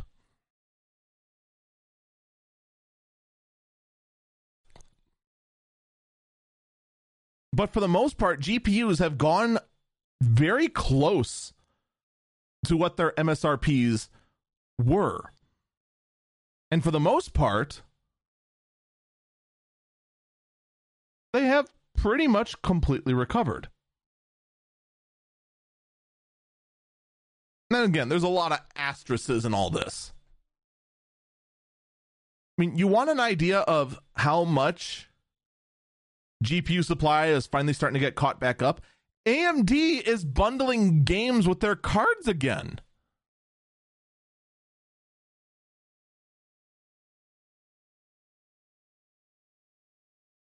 Yeah. I'm surprised too. Now, the thought process most people have is that this is being done to counteract the fact that the prices are falling like rocks. But still, this is good news, and it is a good sign. It's good, and it's great for the consumer. These sort of things were done pretty regularly back in the day to try and promote graphic card sales during down times. To see it come back, win.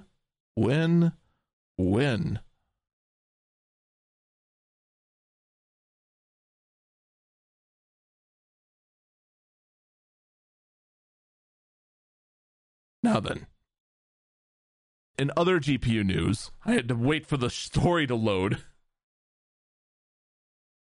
NVIDIA is launching official open-sourced Linux GPU kernel drivers. Now, does this mean that their drivers are completely open source? No.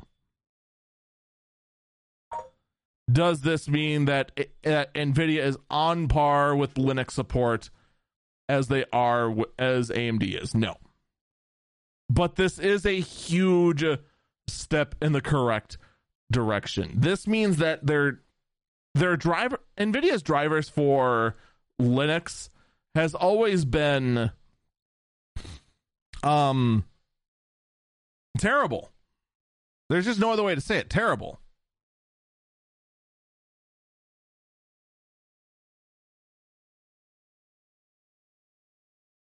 With this change in policy from NVIDIA, though, the game changes quite a bit. And you know what? Good. Very good. I, for one, look at that and what NVIDIA is doing and saying, it's about time. Good on you. Good on you. We would like to see more. I mean, I would, but I also admit I am not a Linux junkie by any stretch of the imagination. I just know enough to know, yeah, this has been a nightmare. By the by, there's going to be... No, I'm saying this wrong. Intel has launched their 12th gen HX processors, and they're going to be the best mobile workstation chips out there. Now, 12th gen, of course, is Intel's big little architecture, that there's P cores and E cores for when all of these happens. I've been talking for so long, I'm twisting my words. Anyway, these new 12th gen chips, the HX mobile chips, are supposed to be high performance CPUs specifically for mobile workstations. What are mobile workstations? Mobile workstations are high-end laptops intended for on-the-go production. So you know how you have like your thin and like laptops and you have gaming laptops? Mobile workstations are basically professional gaming laptops. They are intended for high reliability. They are intended for high performance and to handle high-end applications like CAD or video editing, or for running like an MRI machine. There's all kinds of uses for mobile workstations, like for engineers to use them for 2 years and have a lot of engineering work done on them, and then for me to find them in a pallet for about $300, refurbish it to like new, and use it to play Final Fantasy 14 on the go. What? Mobile workstations are great machines. I love them, and I think companies should be buying more of them so that I can buy them for a fraction of the cost. Hey, I got one with a hot swap hard drive bay. I don't care who you are. That is cool. Up, hard drive, bloop, bloop, done. The end. Fix it. On the go. Now, these new Intel 12th Gen Core HX processors will be up to 16 core processors, 8 performance core, 8 efficiency cores, 24 threads, and will be able to consume up to 55 watts. They'll have access to 16x PCI Express Gen 5 bandwidth and 4x4 PCI Express Gen 4.0 from a controller hub, basically to go ahead and like the PCI Express Gen 4 ones are most likely to be for your NVMe drives. The 16x one is going to be for your discrete GPU. It is very common and almost required, I would say, in most days for a mobile workstation to have a discrete GPU, and it's going to need that 16x PCI Express. I think actually most of them are, I want to say most internal GPUs that are actually on a slot are actually 8x, I think. I'd say MXM. MXM I know is 8x. MXM, for those who don't know, that is imagine a RAM slot in a laptop on steroids. That's an MXM slot, and a GPU would go into that MXM slot. MXM, unfortunately, is a dead platform now. Most of them are now soldered onto the board, or in the case of this Dell 7530 I have over here, it uses something that Dell whipped up, so that instead of soldering it directly onto the board, it's instead in a proprietary slot they made, so it's still swappable, but still up to date, because MXM is not up to date. Am I just rambling about mobile workstations now? I think I am. In any case, we're going to be seeing more of these this year. And of course, I'll be talking about them because, in case you couldn't tell, I like mobile workstations. They are very, very cool laptops. Just because Dell, HP, Lenovo, whenever they make a mobile workstation, it shows that they can make a laptop. It shows that they know what the heck they're doing. So when they do stuff like the Alienware laptops, and it's just like, oh man, look at that. That's all Dell can do. They suck. And it's like, no, I know they can do better. They just choose not to. Speaking of mobile workstation laptops and gaming laptops, there's new Type-C cables that can deliver up to 240 watts. This means that this next generation of gaming and mobile workstation class laptops can charge via USB-C.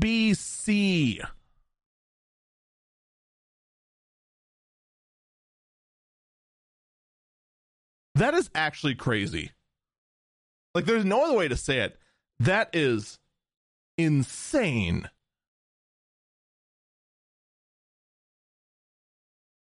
USB-C is going to very quickly be the universal port.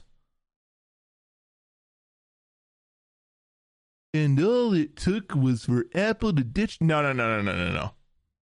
This development was happening before Apple did it. Apple, honestly, I think went all USB-C way too early. That's why they went back on their current gens of MacBook Pros. We're going to take a break here, and when we come back, oh wow, we only covered 35 minutes. I thought I was talking for like 45. Regardless, I still want to break here. When we come back, Google I/O, we have everything that was talked about.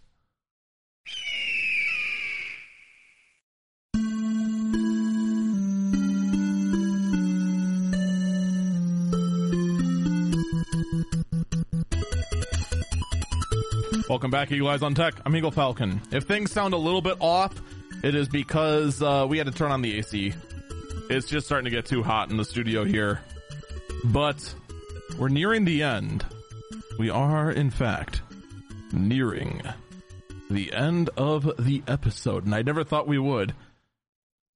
Even though so far we're actually, like, on track-wise. Like, this would be the end of a normal episode. Like, from here on out, this is all bonus stuff.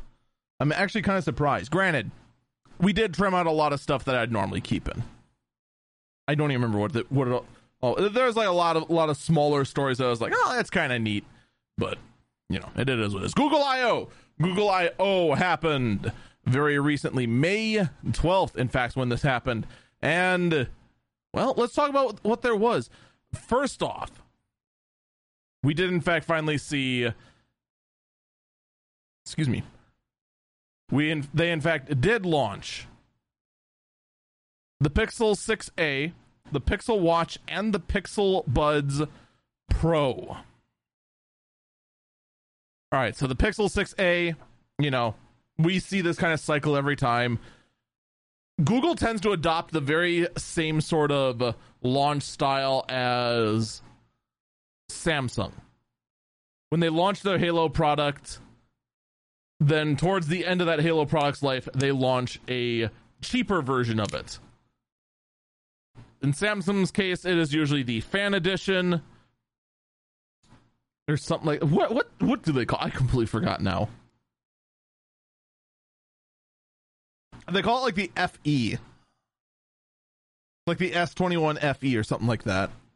They call it like the Fan Edition. And like the last couple of times has been kind of a meh. It's okay. Honestly, like a lot of the fan edition Samsung has, in my opinion, it's basically a super budget phone, but for the amount extra you're paying, you are not getting that much extra phone, in my opinion. But I also admit, for the most part, I actually do look for a lot in a phone just because I use it for content. Anyway, Pixel 6a launched. It does not have a headphone jack. The headphone jack is gone on it. Pixel Watch, it's real, it's coming, etc. The Pixel Watch is exactly what we expected. Like, the funny thing is right now, as far as the Pixel Watch goes, we don't care what the Pixel Watch is. What we care about is basically what the software can do. That's what we care about far more. Because right now it's first generation stuff. It looks like a phone. It looks like a watch. It behaves like a watch. It has some smartwatch capabilities. The OS is very, very new. And there's now two watches that run it: the Pixel Watch and the Samsung Galaxy Watch 3. Whatever the heck. What is on my wrist? I actually now don't remember. But in any case, and then the Pixel Buds Pro, which are they're earbuds. What do you want from me? They're wireless earbuds, and quite frankly, they do wireless earbud things. Honestly, the products that were launched, as you can tell from my lack of knowledge, I don't care about. What I do care about way more is, first off, the Pixel 7 and Pixel 7 Pro phones that they showed off but aren't out yet, and what the second generation of them trying to use their own silicon is going to look like. And far more interesting to me is the Pixel tablet. Google finally taking another stab at tablets and trying to crack into a market that basically Apple owns. I mean, let's be honest right now. Tablet-wise, here's what's out there. There's iPads. There are Android tablets that make you regret buying an Android tablet. And then there are what there's always been when it comes to tablet computing: Windows devices with a touchscreen. Personally, I like a Windows device with a touchscreen, as long as the device can handle it. I'll just say, if you can find a ThinkPad Tablet X like I did for like a couple $100, that was the best $250 I spent. I love that tablet. I really, really do. No joking. But used. For like $300 used for that tablet is just crazy. It is a fantastic device for that kind of money. New, I think that sucker's like a $1.50. No, that's way too much. I want to be clear on that before people start going, oh, he's a Lenovo shill. Like, no, I'm a deal hunter. There's a huge difference. One doesn't buy new. In addition, Google also showed off its AR technology. There's also going to be an update to the search, maps, and automation functions to go ahead and add be able to search and maps will be able to go ahead and find a location based on a photo that you scan and do a search. In addition, there's also some updates they're doing to try and go ahead and detect specific colors of skin tone better. I'll be perfectly honest with this. I do think color accuracy is insanely important. I do think Google's entire aggressive push in regards to skin tone colors is just trying to help their public image. It is all a PR stunt, in my opinion. I don't misunderstand what I'm saying. I think the technology is important. I do. The way Google is phrasing their skin tone accurate technology to be able to both scan it correctly and make pictures of various skin tones correctly, specifically darker skin tones, the way they're phrasing it, it is 1000% a PR stunt. They are just trying to get as many PR points as they possibly can right now. I guarantee it. It's like they're taking a technology that I do approve of, but just trying to milk it for as much cred as they can. And it just comes off dirty. You know? But what do I know? I'm not the target of said PR stunts. Updates to the Google Assistant, where you can go ahead and stare at your Nest Hub Max, which I forgot was a product that exists. But the Nest Hub Max is in fact their smart screen, smart speaker, which has a camera. If you stare at it, it will activate it, which means that the camera is on at all times, and I absolutely hate it. Absolutely 100%, 1000% I hate it. There is no other way for me to phrase it. Hate it, hate it, hate it, hate it, hate it. Hate it. No other way to say it. Ooh. Make it go away, please. That's all I can say. Android 13 is going to have some new features, including an updated Google Wallet. Or actually, no, Google Wallet's new. I'm thinking Google Pay. Google Wallet is brand new to go ahead and have digital copies of your ID, rewards cards, passports, etc., bringing digital IDs like Apple has to Android. It's about time. Apple has been on the front of this for way too long. I am surprised it took Google this long. They're finally doing it. Huzzah, huzzah, huzzah.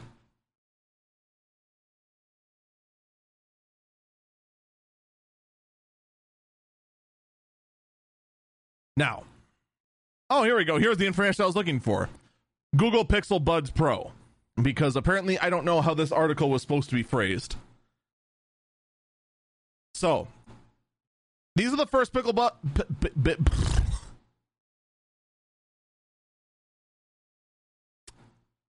To my former English teachers listening to this, I swear your teachings have not gone in vain. I can, believe it or not, speak English, contrary to popular belief. And also, no, I am not going to edit this. I refuse to edit my flubs out.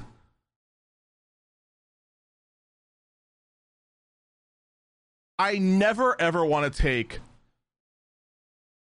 a podcast under the editing knife. I really don't. Ooh, but that doesn't sound professional. You're a podcast. You were never supposed to be professional.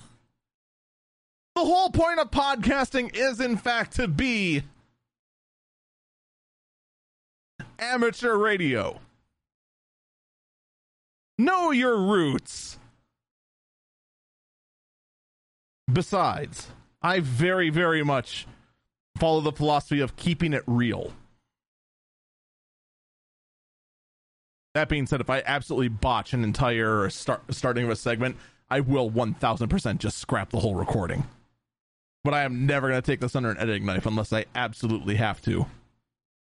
Anyway, the Google Pixel Buds Pro that I apparently have trouble pronouncing are the first Pixel Buds to incorporate active noise canceling and Google's technologies for better isolation and etc. They are be going for $200. So $200 I think is expensive. But here's the other thing I also acknowledge. I have been on the hunt for a long, long time for some kind of wireless device where I can listen to music and videos and answer calls. There has not been a single earbud that has done it well. They have all been awful.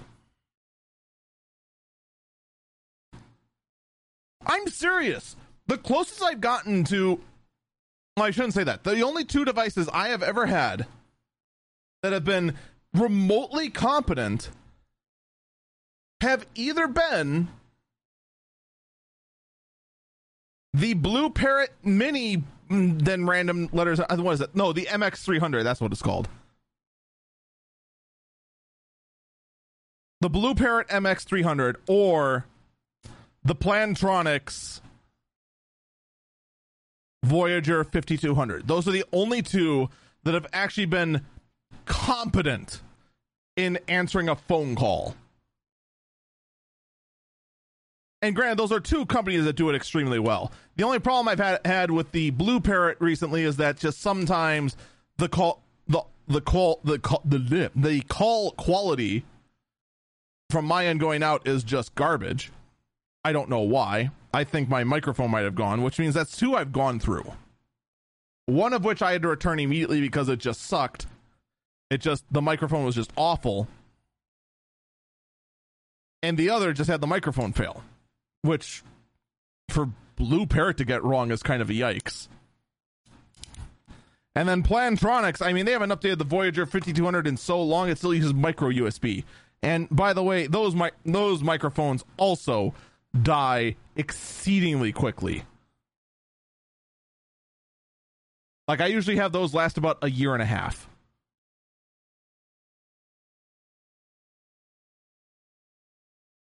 And that's average. I'm just saying, I'm looking for something. And for everyone just go like, oh, don't worry, we have active noise canceling. Cool. I'm surprised you didn't have it earlier. By the way, why does your mic suck?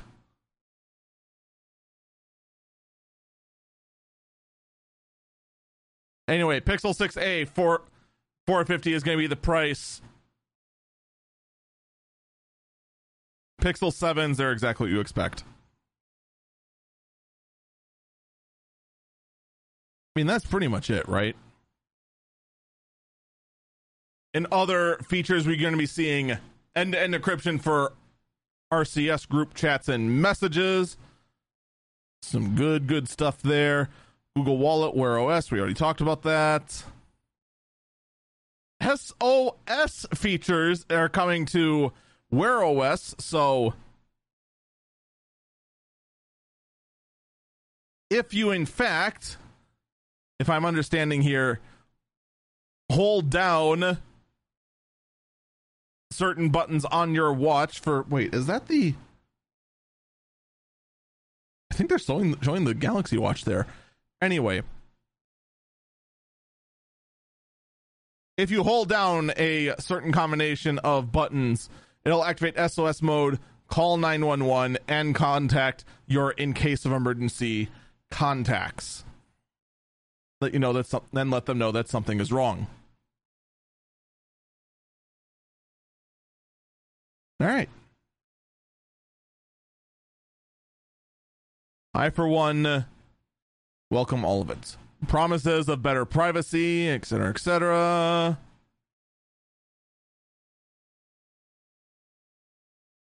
And that's pretty much everything we got out of Google I/O. So yeah.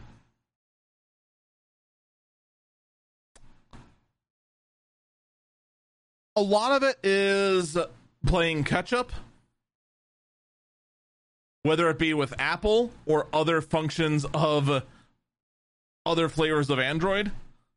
That's what's happening. I for one welcome it. I'm very curious to see what a Google implementation of the wallet is going to be. I wonder if the security is going to be as good as they're saying it's going to be.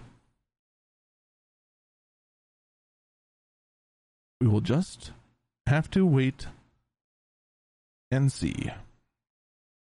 Google is facing a lawsuit over a controversial Play Store change.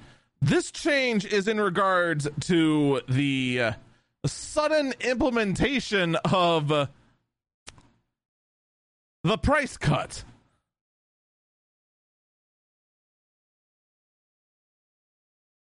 And in fact, well,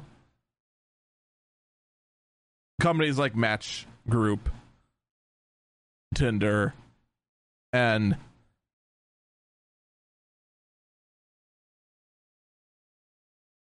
eponymous Match. That cannot be a real name. Eponymous? Or is it eponymous? I'm going to look this up and I'm going to immediately regret it, aren't I? What in the heck is it? I look it up on... all right, so I'm looking it up right now on Google, and what I get is a Steam entry saying, in which a work is known by its reading is a short form narrative about unreliable infrastructures.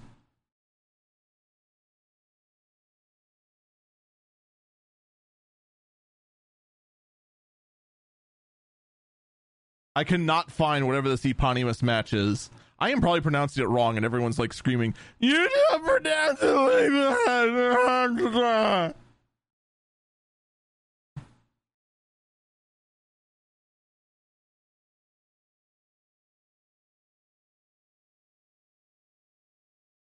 Is that just a typo? Is it supposed to be anonymous?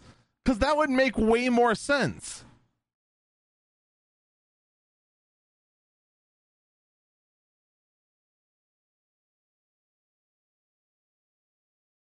All right, what if I type in eponymous Match dating and then mispronounce it and then misspell it into batting? Ah, excellent. When I type it in, I get the first result is the same article I'm reading. That's not a good sign.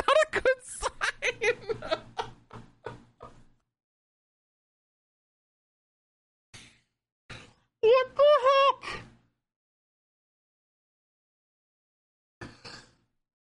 Woo! All right, well, anyway, you could probably already guess the whole problem with this story. It's the fact that all these dating apps are suing Google because Google is very suddenly charging their rates even though you're using a third-party payment processor. It's the same sort of complaint you got out of Todd Sweetie. Good luck, Google. Good luck figuring out if eponymous Match is real or not. Oh, man. I now wish I was recording this live, because if I was recording this live, there's one guy in the chat that I know is in like, oh God, he's going to kill me for not knowing this off my head. Chechnya, I think. I this isn't like the, oh man, I feel really bad. I actually legitimately feel bad. I can't pin that. But anyway, I wonder if he would know her. Because he like knows all this sort of stuff. But it just is what it is. Unfortunately, for those of us that are looking for some new GPUs to try out, Intel Arc GPUs are delayed again. These highly anticipated ARC desktop GPUs are in fact not going to be available until late summer as opposed to now, which is when we were supposed to be seeing them. All right, place your bets. Do we see them by September?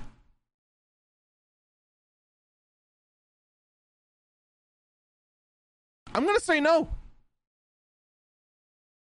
At the rate these GPUs have been going, and they're like false launch after false launch after false launch, I think we're not going to see these GPUs until either November or next year. I'm just saying. The trend has not been in Intel's favor, to say the least. Asus is going to be entering the high performance SSD market. Good luck. Is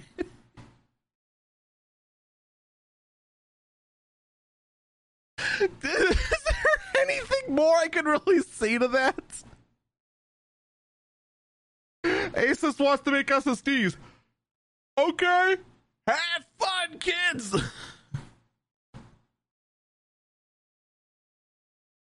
For crying out loud, the majority of the SSD makers you don't even remember off the top of your head. You have what? Samsung? Toshiba? Seagate? Western Digital? And 78,000 other companies you never heard of, like ADATA. ADATA, the makers of the Fatty Dove. And yes, I am still greatly amused by the name Fatty Dove.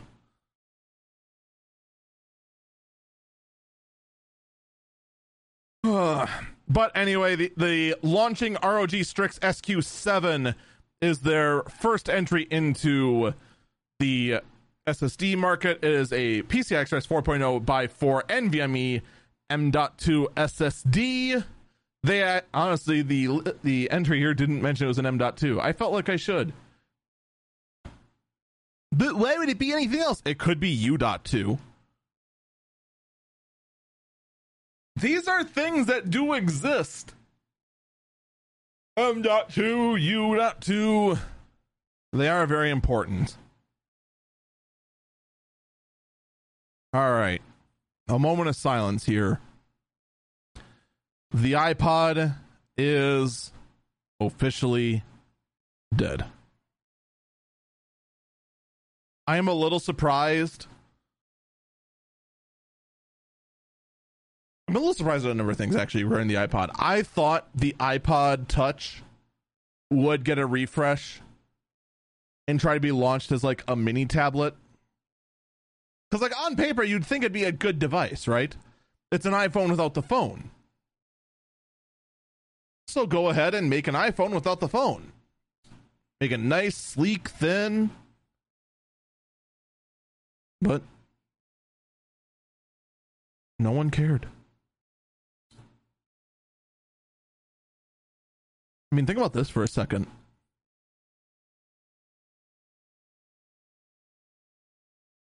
If you could buy the latest generation iPhone Pro without the phone function as a replacement for a camera, would you? We'll say for $200 less. I'm thinking some people would, but we'll never know. It is all gone. The iPod Touch is gone, and thus the last of the iPod is gone. The Shuffle, the Mini, the Nano, Classic, Video. They're all gone. I do wonder how many of you out there have had iPods. I've actually had quite a few after the Mini. So the thing is that an iPod, when it was first launched, was very expensive. And part of me wanted it. But, you know, $200 was a hard pill to swallow as a high schooler. when the Shuffle came out, and you could go ahead and just upload music on it in Windows, and oh hey, look, it's got the thumb drive built as the USB drive just built in it. And you can. For me, it was a 2 gigabyte flash drive that was also a music player for $50.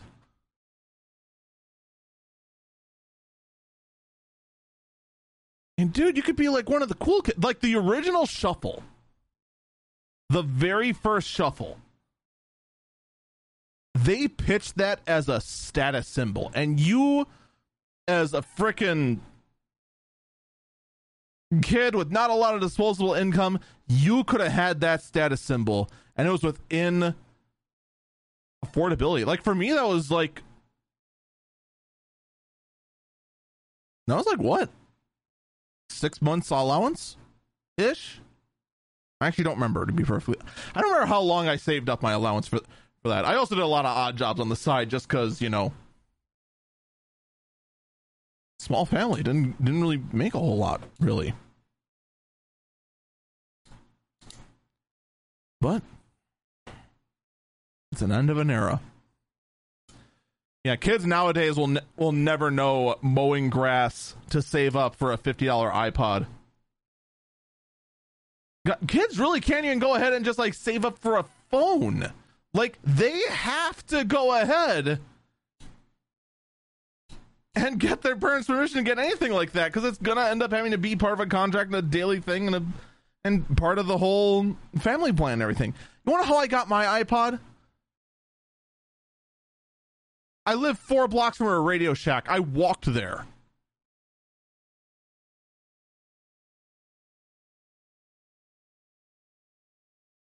I walked there and my mom thought I spent like hundreds of dollars to this iPod Shuffle. And it's like, no, it's like $50.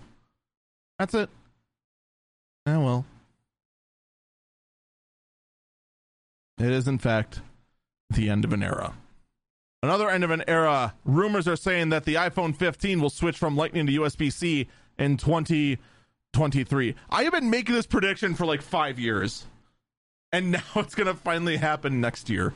Apparently, according to another analyst. I am stunned this change hasn't happened sooner. They have ditched Lightning on everything else. Everything else has ditched Lightning. Except the iPhone. What can you do? We're supposed to break here, but I only have a handful of stories left. Let's just rack through it. All right. Starfield has been delayed. Redfall has also been delayed. You know what the funny thing was? When Bethesda announced that both these games are being delayed, I heard more people applaud it. This is where we're at now when it comes to game delays. People are happy for it because it means we're not going to get the nightmare that was the Cyberpunk's 2077. Except that was delayed and we still got it.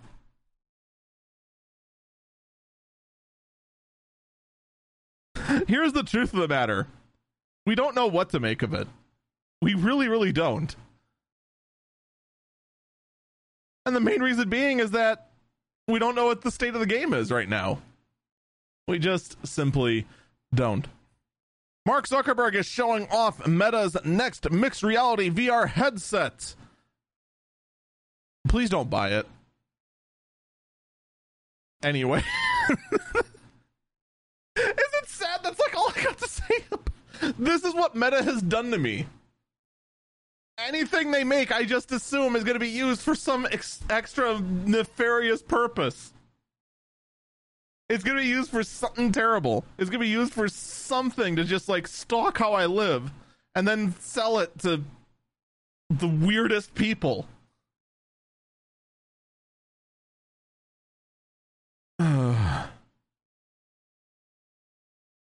I just can't even.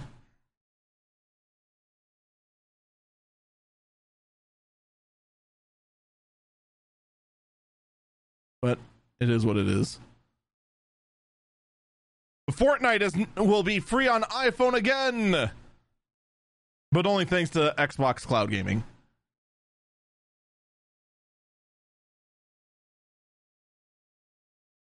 So Xbox Cloud Gaming is now available on the iPhone, and thus de facto Fortnite is now available on Xbox Cloud Gaming and thus on the iPhone. I have a question. How popular is Fortnite?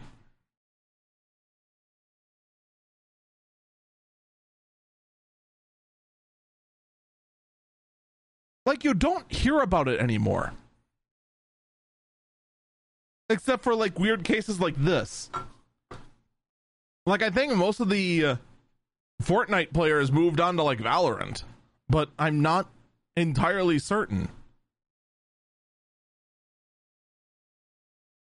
Like, what right now is, like, the big hot game? The big primary focus game?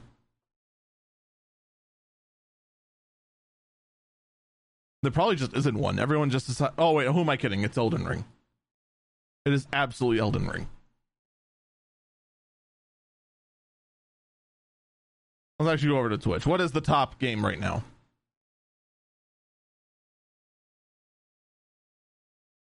Top game category right now is... Oh, they don't even do that anymore. They just show by recommended. But they think for whatever reason that World of Warcraft Shadowlands is recommended for me. Ha! Ha! Ha! Maybe that's why nobody cares what the big game is anymore. It's almost impossible to freaking find it. Is it really just like not on the front page of Twitch anymore? That was like the only metric people cared about. Okay, you know what? If I'm going to rant about Twitch for a minute, let me rant about this. Why the heck is the clips all the way at the bottom? Okay. Here's the page of things you never look at. First up, channels. Well, first off is the front page carousel. We don't care about that. First up, live channels we think you'll like. I follow that guy. I kind of follow that guy, but not really. I've actually never heard of this guy. I don't know if I'd actually want to watch that game. I've heard of that guy, and I follow that guy, and they follow me back. Categories we think you'll like. Absolutely not. Yes. I guess. That's just games and demos. Yes. Yes. Or, I mean, not yes, but Minecraft I'm okay with. Retro is just retro. I've never heard of Vampire Survivors. Oh, I know. Is that like weird, like bit, that low little, like, almost 8-bit game where just like you're killing just like tons upon tons of monsters and like slowly getting upgrades and it's just really, it's like, you know what, I if it's the game I'm thinking of, it's basically frickin' The Binding of Isaac on crack. V Rising, I have no idea what that is, and V Rising again, no idea what that is. All right, then we have What's Hot. Bunch of streamers that I've heard of that guy. I've never watched his stuff. Never heard of that streamer. Absolutely not. I am never going to watch that streamer ever. That guy is absolutely the worst kind of streamer out there. Never heard of that streamer, and I have nothing against Pokimane. Then recognize API creators. I don't know what any of that means. Recognize smaller streamers. None of the one of these streamers is playing a game that two of them, I'm sorry. Two of these streamers are playing a game that like I actually watch.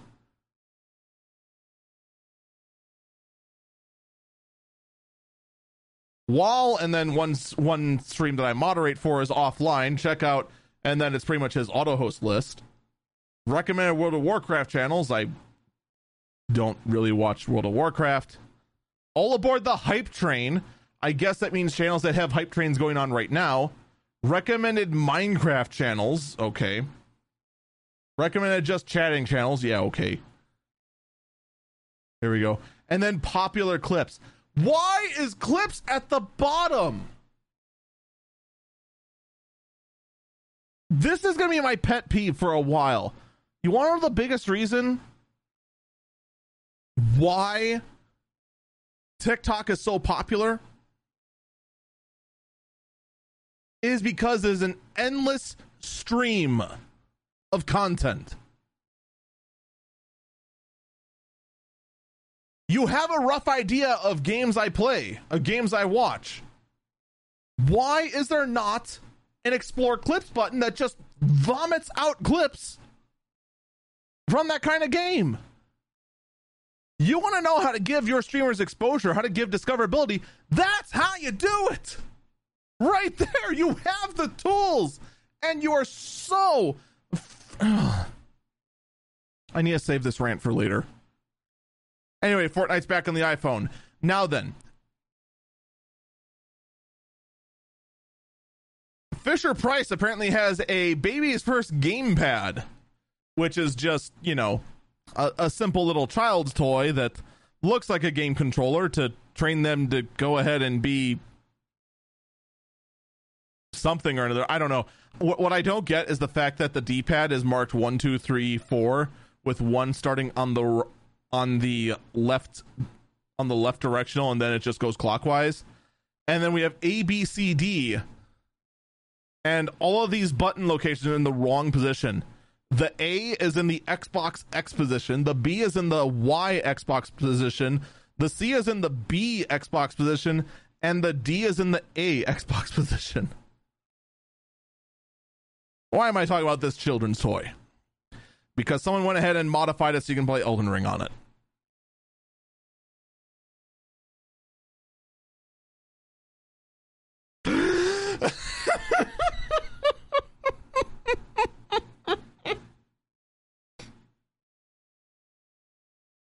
Because of course someone did. It's the new Dark Souls. What's that? You haven't played Dark Souls on a Guitar Hero guitar controller before? Well, you're about to now. What's that? You never played Dark Souls with Doritos controllers? Well, you're about to now. But of course, you're thinking that was the Last Burb story, right? Oh, no. The Last Burb story is much more horrifying. Ladies and gentlemen, I give you the Last Burb, the last story of the day, the weirdest story of the several weeks, in fact. A swarm of drones autonomously track a human through a dense forest. Yes. Automated drones automatically hunting you down in a forest.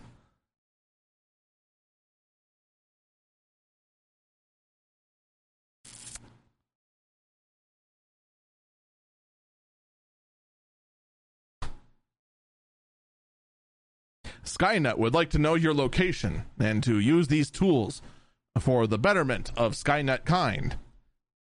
You tell me this is not like we have drones that are going to track you.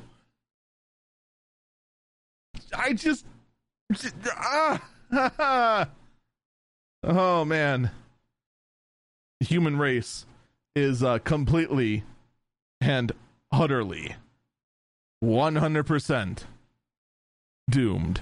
Folks, that is going to do it for this episode of Eagle Eyes on Tech. Thank you so much for listening. And again, I apologize for the long delay in episodes, but I do have more coming up.